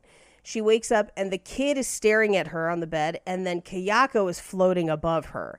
Double ghosts. Not good. And also a cat. At no point is she just like, where are these cats coming from? Like, nobody questions the cats. She knows. Anyway. Yeah, she knows where they're coming from. So the detective from the original case shows up to the house with gasoline. And I was like, hell yeah, man. I loved that part. I was like, this man came with a plan, and I respect it. The only problem is he didn't light it immediately when he got there. Right, because the house plays games with you, and so the house basically shows him the future of his wife and daughter without him. Yeah. Pro tip, if you're going to burn a place down that's haunted, there's a thing called a Molotov cocktail. where you can light it and throw it from the street. Yeah. And you can keep throwing it from the street, and you're not have to go into that haunted house. That's a better plan. There's also a thing called outside, just in general. You could light a house on fire from outside. Yeah. I think that's what Mikey's saying, more or less. Yeah. Yeah. Anyway, he watches as his daughter is a teenager and running away from a group of her friends who have decided to visit the house because they heard it was haunted.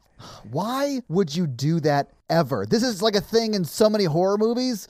They like go to the haunted house, and not like a haunted house that's like a production that people are like selling tickets to, like the murder house. Like I would never go to that. I did that. Well, you have to go with the cops, Mikey. No, I mean like as a kid. Oh, that's real dumb. I mean, I've been to the Winchester Mystery House. Ugh, I'm out. I just never want to do anything like that. They're like, this place is haunted. Let's go inside. And I was like, This place is haunted, but also has lots of stairs. And everything is in multiples of 13. Yeah, that lady was crazy.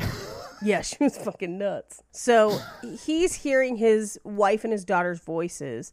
And so he goes upstairs. He kind of like follows through the house, even though he is seeing, he's seeing hallucinations, essentially. Yeah. And he's snapped back to reality. Oh, there goes gravity. No. He's like, is that mom's spaghetti on the floor? And he sees Kayako like crab walking towards him. And like, this one really got me because she's like crab walk, and then just like shifts her head to look at him. And you're just like, ah! I hated it so much. It's so freaky. And this kind of stuff normally doesn't get me that badly. Like jump scares are what gets me. But this got me. I'm with you, Todd. Usually when I meet a woman and she's a contortionist, it's celebration time. Well, this contortionist has blood on her face, so I'm out. And again, Yeah. I respect the feminine process and everything that happens. And like, women are beautiful. I'm going to deliberately bleed on something at your house someday, just for vengeance. Do you think you're the first? Anyway, this gets me. Contortionists creep me out. So she's contortioning and freaking out. And the other two detectives arrive on the scene. And he's gone like full crazy. Like he is out to lunch. And they also see her crab walking down the stairs. And so everyone's like, oh my God. And he takes off. We cut to the next vignette, which is Izumi, his daughter, but something like 5-6 years in the future because she's now a teenager. Yeah. And she's meeting up with her school friends. And we do see her pass like a missing poster for the friends that we just saw her lose in the house. So she gets to school and it seemed like this was like a end of the year yearbooky kind of thing where they were all looking for pictures of themselves on the wall and they can't find any of her. And so the teacher says, well, I'll check my negatives and I'll find some and give them to you. So she runs home. And as she does... For you at home who are younger, that's how photos were made back then. Yeah, negatives. So she runs home and we do hear over the radio that a woman's body has been found. It's Rika and she's missing. So we kind of find out what happens to Rika at some point. So Izumi comes home, looks out the window, closes the curtains, and she's like freaking out. So we cut to a couple days later where her teacher has the photos that he's printed from the negatives, and her friends take them and they're like, hey, we're going to go to her house. We'll drop them off. We'll bring them back to you. So they go to her house and her mom opens the door and she's very clearly haunted AF. Like that mom is not doing well. Absolutely, she is haunted. She even has like a ghostly look about her. Yeah. She's like very disheveled. She's either haunted or going through some shit. Haunted moms are my type. They're your sweet spot. Hey, baby, you want an exorcism? How about a sexorcism? I'm a sexercise that P word. That's what Mikey would say. I can't believe Rika did that to your family. Did Rika sleep with everyone's family in your mind? Is that like what's happening here? Look, I don't judge. I respect the feminine process. Oh my God. I can't. So they get to Izumi's room and she has like tiny pieces of packing taped over all the windows. It's again with the weird tape process. And more the hard candy. Yeah. Real old lady She's watching shit. the Weather Channel. Yeah. Yeah. She's calling soap operas her stories and ordering shit off QVC like, these pillows are great for your hips. Yeah. So the friends are like, hey, seems like things are not good. Like, what is going on? And she confides in them that she was there the night the other girls disappeared because they went to the house and she left. And we kind of find out a little bit later it's because she saw essentially the ghost of her father in that house. So Yeah. they leave. I don't think he made it. He did not make it. They leave. And as they're leaving, her mom says, that's what my husband was like before he died. And I never told her about it. Yeah. So, like, the mom maybe kind of knows what's going on or is just haunted AF and is being spooky. I think she recognizes the signs, at least. Yeah. So they're leaving the house. They look through all the photos they had of her, and in all of them, her eyes are blacked out, as are the eyes of all of the other teen girls that were with her that night. Yeah, that whole, like, teen girl squad that died, like, all of their eyes are blacked out, and then she, who escaped that night, her eyes are blacked out because she's next. Yeah, it's cheerleader, the ugly one. So they throw the photos down and run. Azumi comes out into the living room, and this is where she sees essentially the ghost of her father, and she says, I saw you at the house that night. Yeah. And she wakes up and it's a dream, but she sits up and some of the newspaper has been ripped down from her window. And as she goes to examine it, the ghost girl faces look at her, and they're the girls that were there that night. So they show up in the house. That part scared the shit out of me, man. This shouldn't have made me laugh, but like she props a bunch of furniture up against a sliding door. I know, and I laughed at that too, Paige, but I think she was just trying to get the cane and the other thing that was like a pole to like prop up against it. I think that was just moved to get to that area. No, I mean, she's just the worst barricader I've ever seen. Because it literally takes them 2 seconds. Like, I'm just going to step over this. And you can tell because the ghost girls give her like a look of disappointment, almost bullying, if you will. When they open the door, they're like, oh, what? Yeah. And so they show up in the room. She backs against the altar for her father, and out of the altar comes one of the other teen girls who grabs her from the side of the head and pulls her in. Yes. And then the altar then reflects both her and her father's faces. Yeah. What a terrible day to choose to wear her altar top.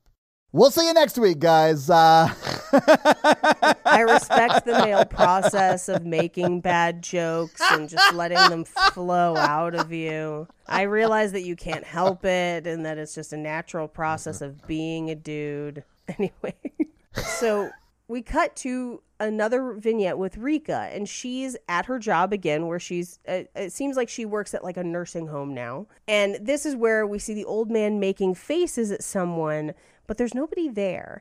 And so she takes him out for like a little walk, and he still continues to make faces. And there's like no one there, no one there. And then as she goes to wheel him back into the old folks' home, the glass door has a reflection of the little boy ghost next to the old man. Man, that was so freaky. So freaky. Yeah. So we cut to, she goes home and showers. This is where she feels the hand on the back of her head. Yeah. And she goes out to meet her friend Mariko. And they're just kind of talking about, you know, what are you doing Sunday? Do you want to go to this concert? They go to a restaurant, and she feels what feels like a cat run past her leg. And so she kind of looks under the table, and it's the kid. The kid, Toshio, is under the table. The thing is, you see like a little cat figure run out from under the table, and then she's like, what the fuck? And she looks under it, and that scared the... Really? Yeah, it scared me. That one kind of got me too, yeah. It's the jump scares that get me. I mean, I'm like, this is an adult restaurant. You need to get your kids under control. Holy Okay. shit. Do they make adult restaurants? Yeah, they're called expensive restaurants, yes. I wish I had the money to do that. That was a cloth tablecloth, okay? Yeah. So as this is happening, her friend was talking about like, yeah, I'm a teacher. I'm supposed to be doing home visits. This one kid hasn't showed up to class and his parents aren't answering any phone calls or anything. So I don't know what I'm going to do. I'm going to have to figure it out. So Rika freaks the fuck out. Well, and he's never shown up to class, right? Never. Because this is not like in the past, right? She didn't like walk into No. a portal to the past. Nope. Like she's never met this kid, never seen this kid. She's just going because she's on his class roster or whatever. Right. Okay. Right. I'm just making sure I didn't miss something in one of the vignettes. Yeah. So essentially, this is the ghost house signing up a kid for school to lure people to the house. Yeah, that's what I thought too. Yeah. Yeah. I was a little confused though because like all these houses look alike. So I was They like, do. which one of these is the haunted house or not? Like, I did have trouble with that. So racist. Well, they filmed most of it in. They filmed most of it in that one location. I mean, that makes sense. Just in other parts of it, yeah. Because it is a freestanding house. It's not a set. Yeah. What's your favorite vignette? Because I had a salad earlier, and I really love raspberry vinegar. That's vinaigrette, Mikey. You are way off. I really like Chipotle's vinaigrette, and I know that's a weird answer, but I really like it. I don't really like vinaigrettes. Yeah, you don't like food. I get it. Yeah. No, I mean, when I eat a salad, I want to have something that's like, You're like, no dressing on my salad. I'm watching my figure. no, I cannot eat a dry salad. Gross. Todd, think about eating lettuce dry, just chewing it up. I can't. No. I mean, I'm like a Caesar dressing kind of guy. Like, I go for the dressings that, like, have the most calories in it. Blue cheese? Blue cheese is great. Blue cheese, ranch, Caesar, all of those high-calorie dressings are, like, where it's at for me. I'm a big blue cheese guy. All right, sorry. I didn't mean to get us off track. I just wanted to make a raspberry vignette joke. Anyway, in this raspberry vignette, she goes to bed, and she hears a cat, and then she hears multiple cats, and she wakes up, and her room is full of cats, and clearly at least one dog. And we all would assume that those cats are like fucking, right? No. Why would we assume that? That's the sound they make. That is the sound they're making. Oh, man. Maybe I've just never watched cat porn, so I don't know what sound they make. You don't have to watch. You can hear it for blocks away. So if you live in a place that has a lot of stray cats, yes, you can hear it. My neighborhood has a very aggressive TNR program, so I do not regularly hear it in the wild anymore. But it's very much that sound. They're like, They're very annoyingly loud. They're like y'all at Chewy's. Paige and I? No, you and Natalie at Chewy's. Ugh. I mean, honestly, Mikey, I have no memory of making out with Natalie at that Chewy's. I think that was something you made up. I don't think so. And I know that waiter will never forget it. It was his 9/11. Sometimes because our upstairs neighbors are super loud and they have children and they let those children play basketball in the house at like 2 a.m. sometimes. I am particularly on purpose loud during sex to make them uncomfortable. I love the pettiness of that. Because they're children. Yeah. And I was like, try explaining this shit. I respect the feminine process. Fuck you. You know nothing about the feminine process. You know nothing, John Alone. Anyway, her room is full of pussy. So she wakes up, the phone rings, and it's her friend, Mariko, who's basically like, hey, I'm doing that home visit for that kid, and nobody's here, and I've been here for like an hour.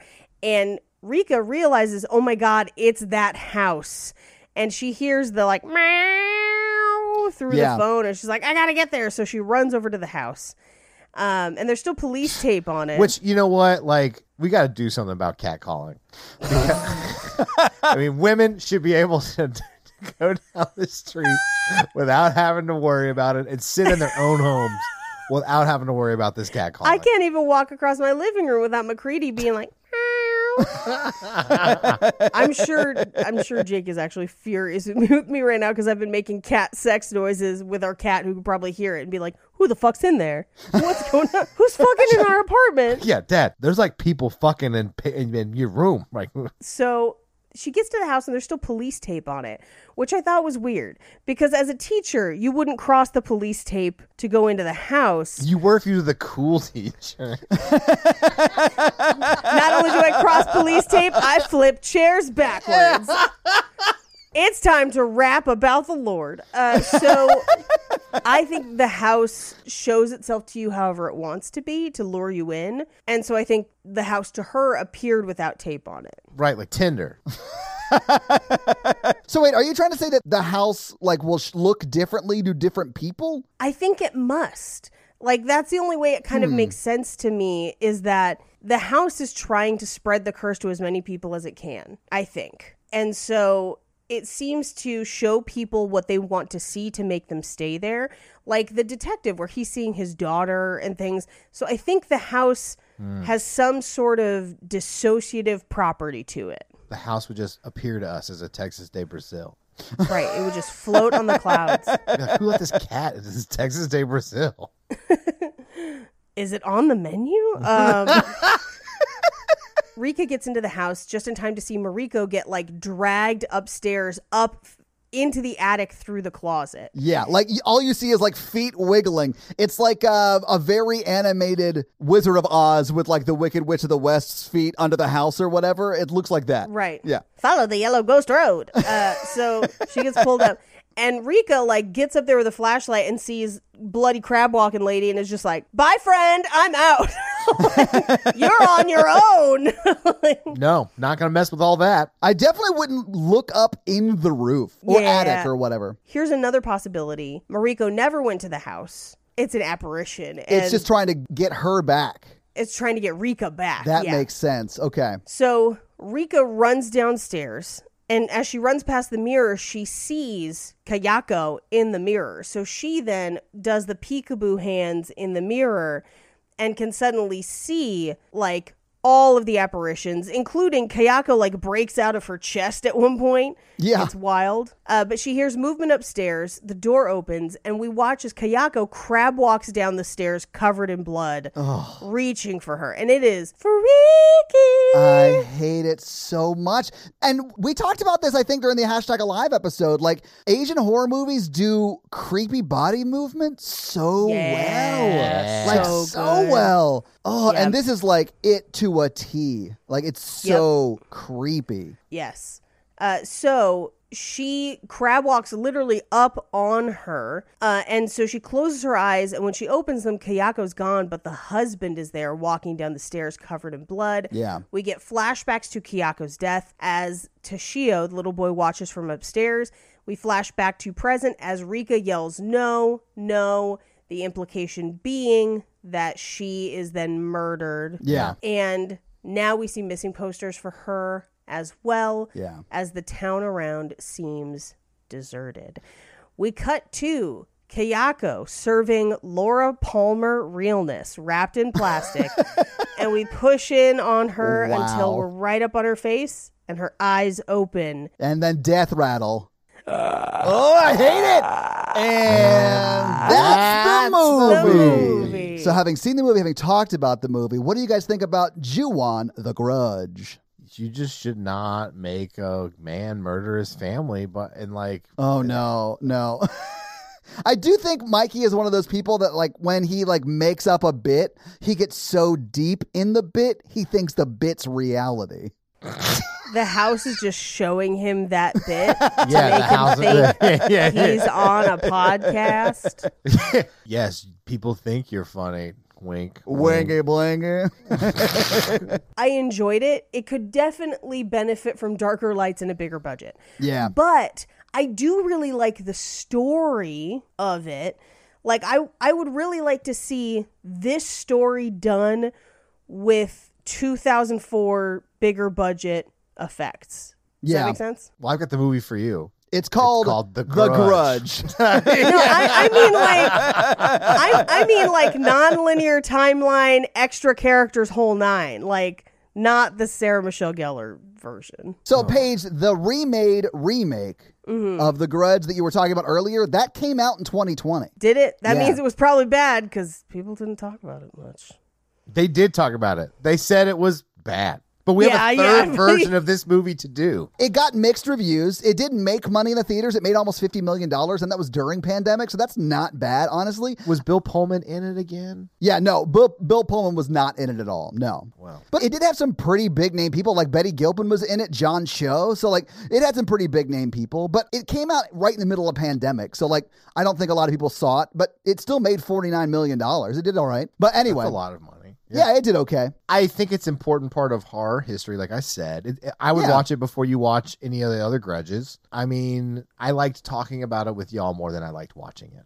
I mean, I was pretty scared of this movie, although I think I would have been way more scared had I not watched the remake first, because we watched that one years ago and I still remembered parts of it. So re-seeing those same scares from the 2004 version done worse here because of the budgetary stuff made it less scary for me, but I was still pretty scared by it. I don't ever want to watch it again. But Paige, do you have any fun facts for us? I do. Well, hit us with your fun facts. The Grudge fun facts. So Toshio, the little boy, his spirit is often heard meowing throughout the film. And not only does this imply that his spirit merged with the deceased cat, whose name is Mar. We don't really hear the cat's name much, but that is the cat's name. I didn't realize the cat had a name. Cool. Yep. But it also relates to an old Japanese legend where spirits of lost children who are basically ghosts or ghosts with a grudge, a vengeance, become strays. And as a result, meow like cats. Oh, wow. Okay. Interesting. Yeah. I don't love that. Yeah. The house for the film was actually a real house, which was just rented for the duration of production. And it became a tourist attraction following the film's popularity until it was demolished in 2019. Ooh. All right. Was it demolished because of all the murders that happened there, or? No, I think it was just an old house. Okay. And somebody was redoing it. Fair enough. For the ghostly makeup, it was a 2-hour application process because it was full body. So that kid and that lady had to be in full body 2-hour makeup every morning. That's nuts. Yeah. The ghosts of Kayako and Toshio are based on the Japanese legend of the Onryo, which honestly is also present in Tale of Two Sisters. Yeah. And some people have also argued The Ring as well. But it's essentially a vengeful spirit that, unlike ghosts that we kind of have in Western culture, in the Onryo's case, it can physically manifest and attack and kill victims. Really? Yeah, which is kind of an interesting distinction, because in like Western society, for us, ghosts can't really kill you. They can scare you, but that's about all they can do. Yeah. But the Onryo can kill you, and they are manifested when they are killed in a state of deep rage, as explained by the opening of the film. Yeah. Okay. So the actor who played Toshio is terrified of cats. Really? And yes, and had to film with cats multiple times, and it was like a huge to-do to like try and accommodate his intense fear of cats, but also with filming with cats. Wild. Okay, that's super interesting. That I don't know. I've just never met someone who was like super terrified of cats. I know people who are allergic or don't like them, but I've never met someone who was terrified of them. That's interesting. My next door neighbor, her daughter, who I haven't seen in a while, so I don't think she still lives here, but she was terrified of cats. She was terrified of our cat. Okay. And then upstairs they had a cat, and then now there's like a cat across the way. And she would like, if she was coming outside and the cat was like near the door, she would like wide berth. Wow. And I think she must have been attacked by a cat or something. Okay. Oh, of course that would make someone terrified. Yeah, that makes sense. Okay. Yeah. So the reason Sam Raimi ends up as a producer on this film is he actually helped acquire the rights for this film because he was a big fan of this one and wanted to work on the new one. That's also, he's instrumental in getting the director to direct both. So he's part of the reason why the remake happens the way that it does. Okay. So one of the backstories that is thought to have inspired this movie, specifically one of the Onryo legends, is Oiwa, I believe is how it's pronounced, Oiwa. It's a story of a housewife who is disfigured and brutally murdered by her unfaithful husband, and she returns to haunt him and make him murder his new lover. And according to the legend, a curse accompanies her story, and those who retell it will suffer injuries and death. So you see aspects of this both in this Tale of Two Sisters, definitely, but then also Ringu, where the disfigured part of Sadako kind of plays into it as well. So it's a very common retelling around this time in these types of films. In Japanese folklore, black cats are considered good luck. Really? Yes, because in Western Western culture, it's the opposite. Yeah. Yeah. So the actors who played the original family, the one in the picture, reprised their roles as the Seiki family in the American remake. Oh, cool. Good for them. That's great. Yeah. Yuya Ozeki, who played Toshiro, had to be recast for Grudge 2 because he had gotten noticeably older at that point. Oh. Yeah. He had to be put down because of the cat. No, we get it. So Onryo ghosts are often also related to spiders.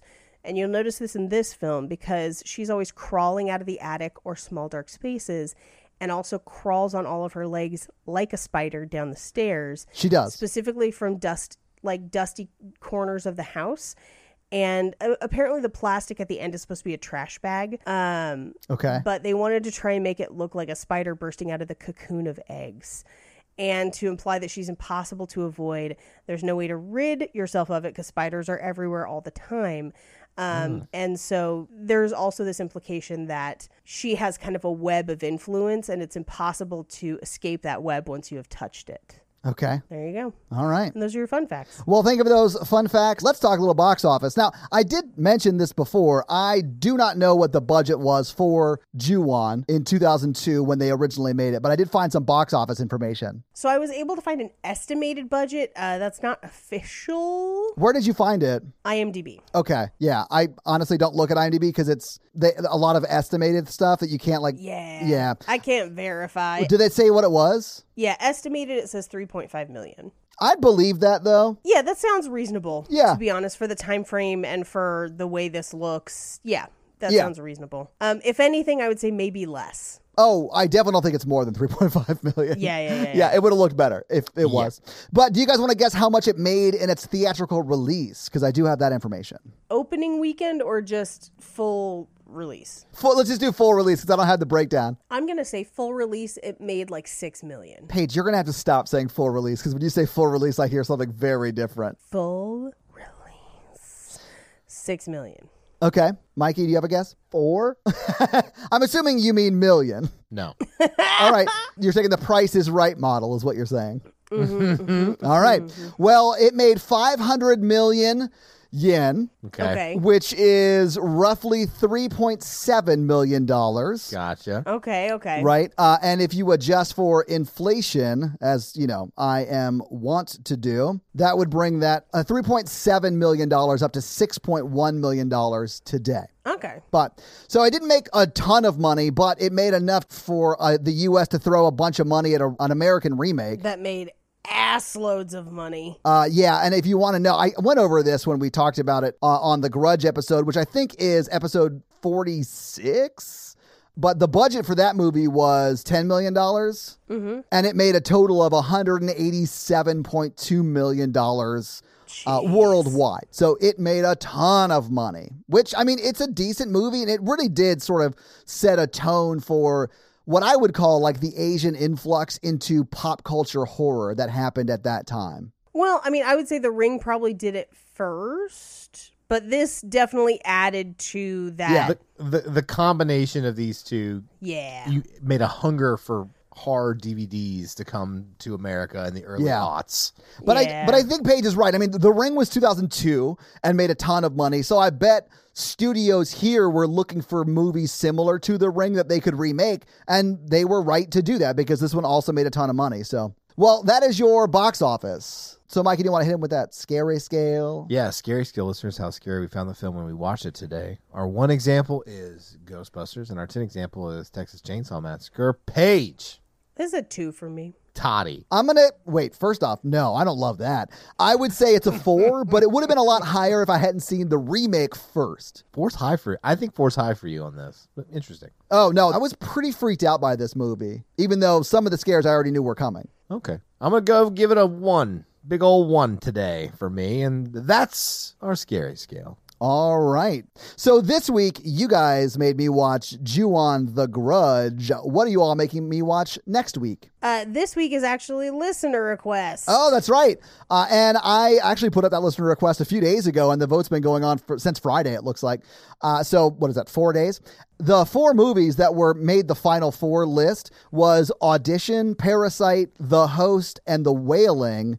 And Audition won by quite a lot, actually. It beat its next competitor by 31 votes. I've never seen it. I hear it's very gory. It's largely a gore thing. I'm surprised. I've heard The Wailing is supposed to be extremely scary. Really? I've never seen The Wailing. I have seen Audition, and it's pretty gross. So your homework is to watch Audition from, I think it's 1999. Yeah. So that is the version we are doing, the 1999 Japanese horror film Audition. So, Mikey, do you have a review for us to read? No. Well, while you're looking one up, let me tell them how they can have their review run on the podcast, and that is to leave us a 5-star text review, and we'll have Mikey read it for you. So, Mikey, whose review you going to read this week, you big stud? You talked a little fast there. It's okay. You're giving me notes, but you forgot that every episode you read a review. You're coming in a little hot. Okay.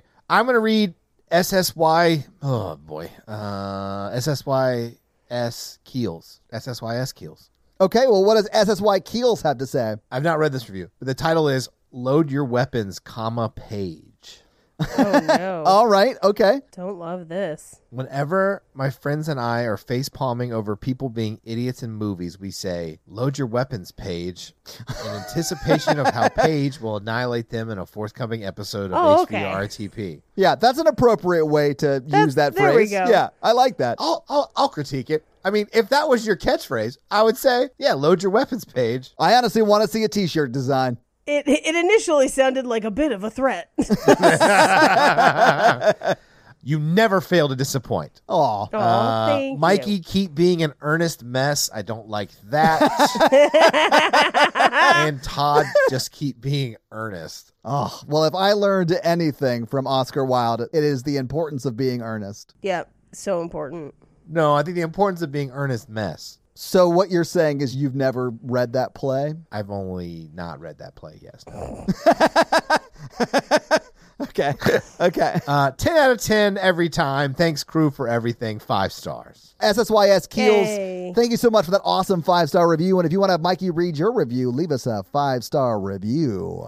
So, guys, if you like this show but want to hear this power throuple on another movie review show about romance and romantic comedies, check out Romancing the Pod, where Mikey, Paige, and I break down and make fun of romantic movies. It's a lot of fun, guys. Check it out. If you want to follow us on social, please do. We are at Horror Virgin or online at horrorvirgin.com. If you want to follow us all individually, you can do that as well. Paige is at Paige Wesley on Twitter, or Rampage Wesley everywhere else, including TikTok. Mikey is at mrandolph24, and I am at Todd J. Awesome. If you like the show so much and you want to help financially support it, please do by going to patreon.com/horrorvirgin, where you can get a lot of great levels and a lot of great stuff like bonus episodes, director's cut episodes where they're a little bit longer and you get them actually a day earlier than the regular feed drop. We do a lot of great things like listener requests and stuff like that. So guys, check out the Patreon and help support the show. If you want to financially support me, but not Todd, just look me up on Venmo. If you can't financially support the show, that's understandable. That's fine. But if you want to hang out with us on the daily, join the Facebook group at facebook.com/group/horrorvirgin. We also link it like once a week, so just find it there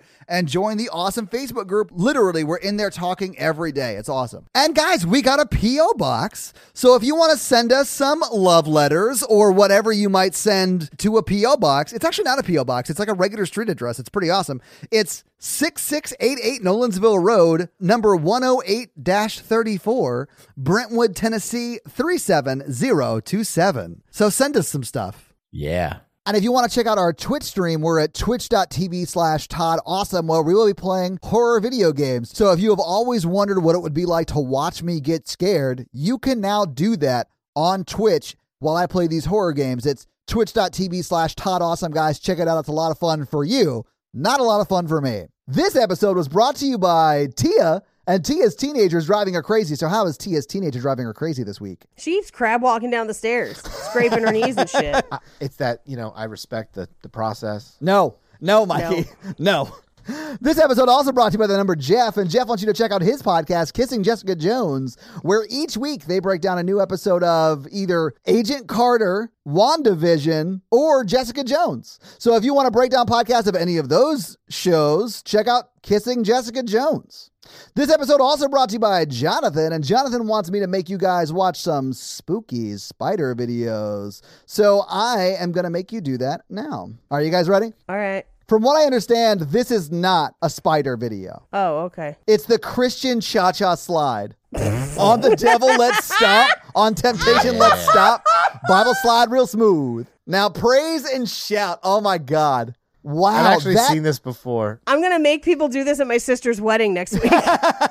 That dude up front looks exactly like a youth pastor would look. He does. He does. Like the guy from Blue's Clues, but also Steve Buscemi holding a skateboard. Like that level. I won a roast battle last year by saying that my opponent looked like he couldn't wait to rap about the Lord. I'll show you a photo of this man. Hang on. My God, Paige. I love it. In the same battle, I did also say that because he's from Wisconsin, he used to be a cheesehead and now it's just Kraft Singles. So I'm a mean friend is what I'm saying. Well, you were paid to make fun of him. We now return you to another episode of The Patreonicals. What I do last episode? That episode came out today. Did you listen to it? No. Well, then this is on you then, because you coulda. I think it's more fun when I don't know. I honestly sort of agree. Okay, so the Mun have invaded Earth, Right. and I'm gonna get there. Hold on a second. Give him a second, Paige. Give him a second. Don't Gotta rush go- him. gotta go Genius comes slow loosey-goosey. sometimes. There was a time machine in a pawn shop. I remember everything Oh now. my God, I can't believe he got there. So Libby, she just took a shit on the White House, What? right in the Oval Office. They are in control of the clone, the moon clone people. Let's go. How dark you guys want to go with Oh, this? make it super dark, Mikey. They're currently lining up children in the street to shoot them. Wow, that went way darker than I anticipated. You told me to go really dark. I didn't realize it was going to go to child murder. That's pretty dark. I mean, yes, it did meet the one criteria you set out. I mean, this is on me. I'll take that. That's on me. The next street over, Erin the Moon General. She has all of her Mun commanders all around her, and she's like, children aren't evil enough. We need to really punish Earth. What can we really kill here? And they're like, actually, children is pretty bad. But like, let's also kill all the puppies, Oh, wow. all the cats. That they're just like that episode of Chernobyl where we're following the people who had to go round up all the house animals and kill them because they were irradiated. I hated that episode so much. They were irradiated, Todd. I mean, I understand why they had to do it. It honestly was saving them from a very painful death, but it's still really sad. Mm-hmm. They've replaced all cheese on Earth with Mun cheese. Oh, okay. I'm okay with that. Wait, I like moon Munster cheese? Because that's not bad. Or the moon cheese that you buy at Starbucks. Ooh, yeah, that's not bad. Except it kills you. Why? Cheese has been outlawed now on the planet Earth. I'm just looking at this picture to stay calm. It's a picture of Henry Cavill. Yep. Anyway, I'm really feeling it today. So Are you? This is feeling it? Isaac and Karun they're leading the resistance. They've also built sentinels like the X-Men. I love it. No notes. And they're hunting down Isaac and Karun. And Isaac has been eating Mun people, so he's super powerful. He can punch right through a sentinel. But Karun gets torn apart by another one, just destroyed. Oh, wow. Karun dies? Totally dead. Oh, good Lord. Paige is like, does not like my story structure. I think she would like it if your story had a structure. Yeah. It's a vignette. Oh, God, you don't know what that word means. He's only ever misused that word, Paige, please. Yeah, clearly. I've only ever read it on subtitles. Okay. Kate and Amy are in space. They're trying to distract the moon, but then giant flying saucer comes up to their space station, fucks them up, just really fucks them up. Kate gets her head just pops, blows away. Wait, everyone's Amy- dying? Yeah. Wow, this episode's getting real dark. Yeah. You did this. No, I have no power here. This is all you, baby. You were like, I was like, how dark do you? You're like, the darkest. I didn't say the darkest. Amy's arm gets cut off, but it's in space. Everything's going so fast, and it flies back in, and it impales her. So she gets impaled with her own arm. Wow. I didn't even realize that was possible. Okay. Scott and Wes decide that they need to die instead of keep cloning Mun people. So Scott eats Wes, chews him up because he's smaller, and then he chokes on him, and they both die together. Now, is that technically a murder-suicide, or is it like, what is that? Since they're all pregnant, they're a family annihilator. Well, you're delivering on the dark part of this, for sure. Well, it's just clones. I don't know why you think clones don't have a soul, Mikey. I don't understand. You got to take a stance. Why that one? You got to take one stance. You got to take a stance. Anyway, cut to the giant donut that's currently hovering over Earth, and it's a jelly donut. And inside Shining Donut is Kaylee and Jennifer with a PH as they live in relative peace until the Mun come. Their sentinels burst through Shining Donut's body and destroy it from the inside. And then Kaylee and Jennifer with a PH slowly suffocate in the deep space, and then they freeze and die. Nathan, the professional wrestler, was killed by Allie the mermaid. She just stabbed him. It really was she sought him out and stabbed him, and they fed him to fish, and that's what happened to him. Okay. All right. Cool. Bo Easy died on his jet ski in a random accident. It was just, didn't have anything really to do with anything else, but he did. Jeremy Laser Eyes, they just held up a giant mirror and he lasered himself. It was just very unfortunate. He's dead. But then Dave walks into Cody's pawn shop and he's like, how much for that time machine? And this time machine is a pocket watch that has buttons on it. Okay. And he's like, thanks, bro. But Cody's like, everyone's dead. You have to sleep with me to have this pocket watch. So what is happening? they had to have mun sex because that's now the only legal form of sex in the earth. So they push butts together, and then he gave him the pocket watch, and then Dave disappears and he goes back in time, and that's the end of the episode. Wow. Okay, I guess we'll have to find out next week if Dave saves everyone on another episode of the Patreonicals. That's going to be it for us, you guys. I'm Paige. I'm Mikey. And I'm your horror virgin, Todd. Keep it oogie spooky. Yeah. Have a great week. Bye. Bye, nerds.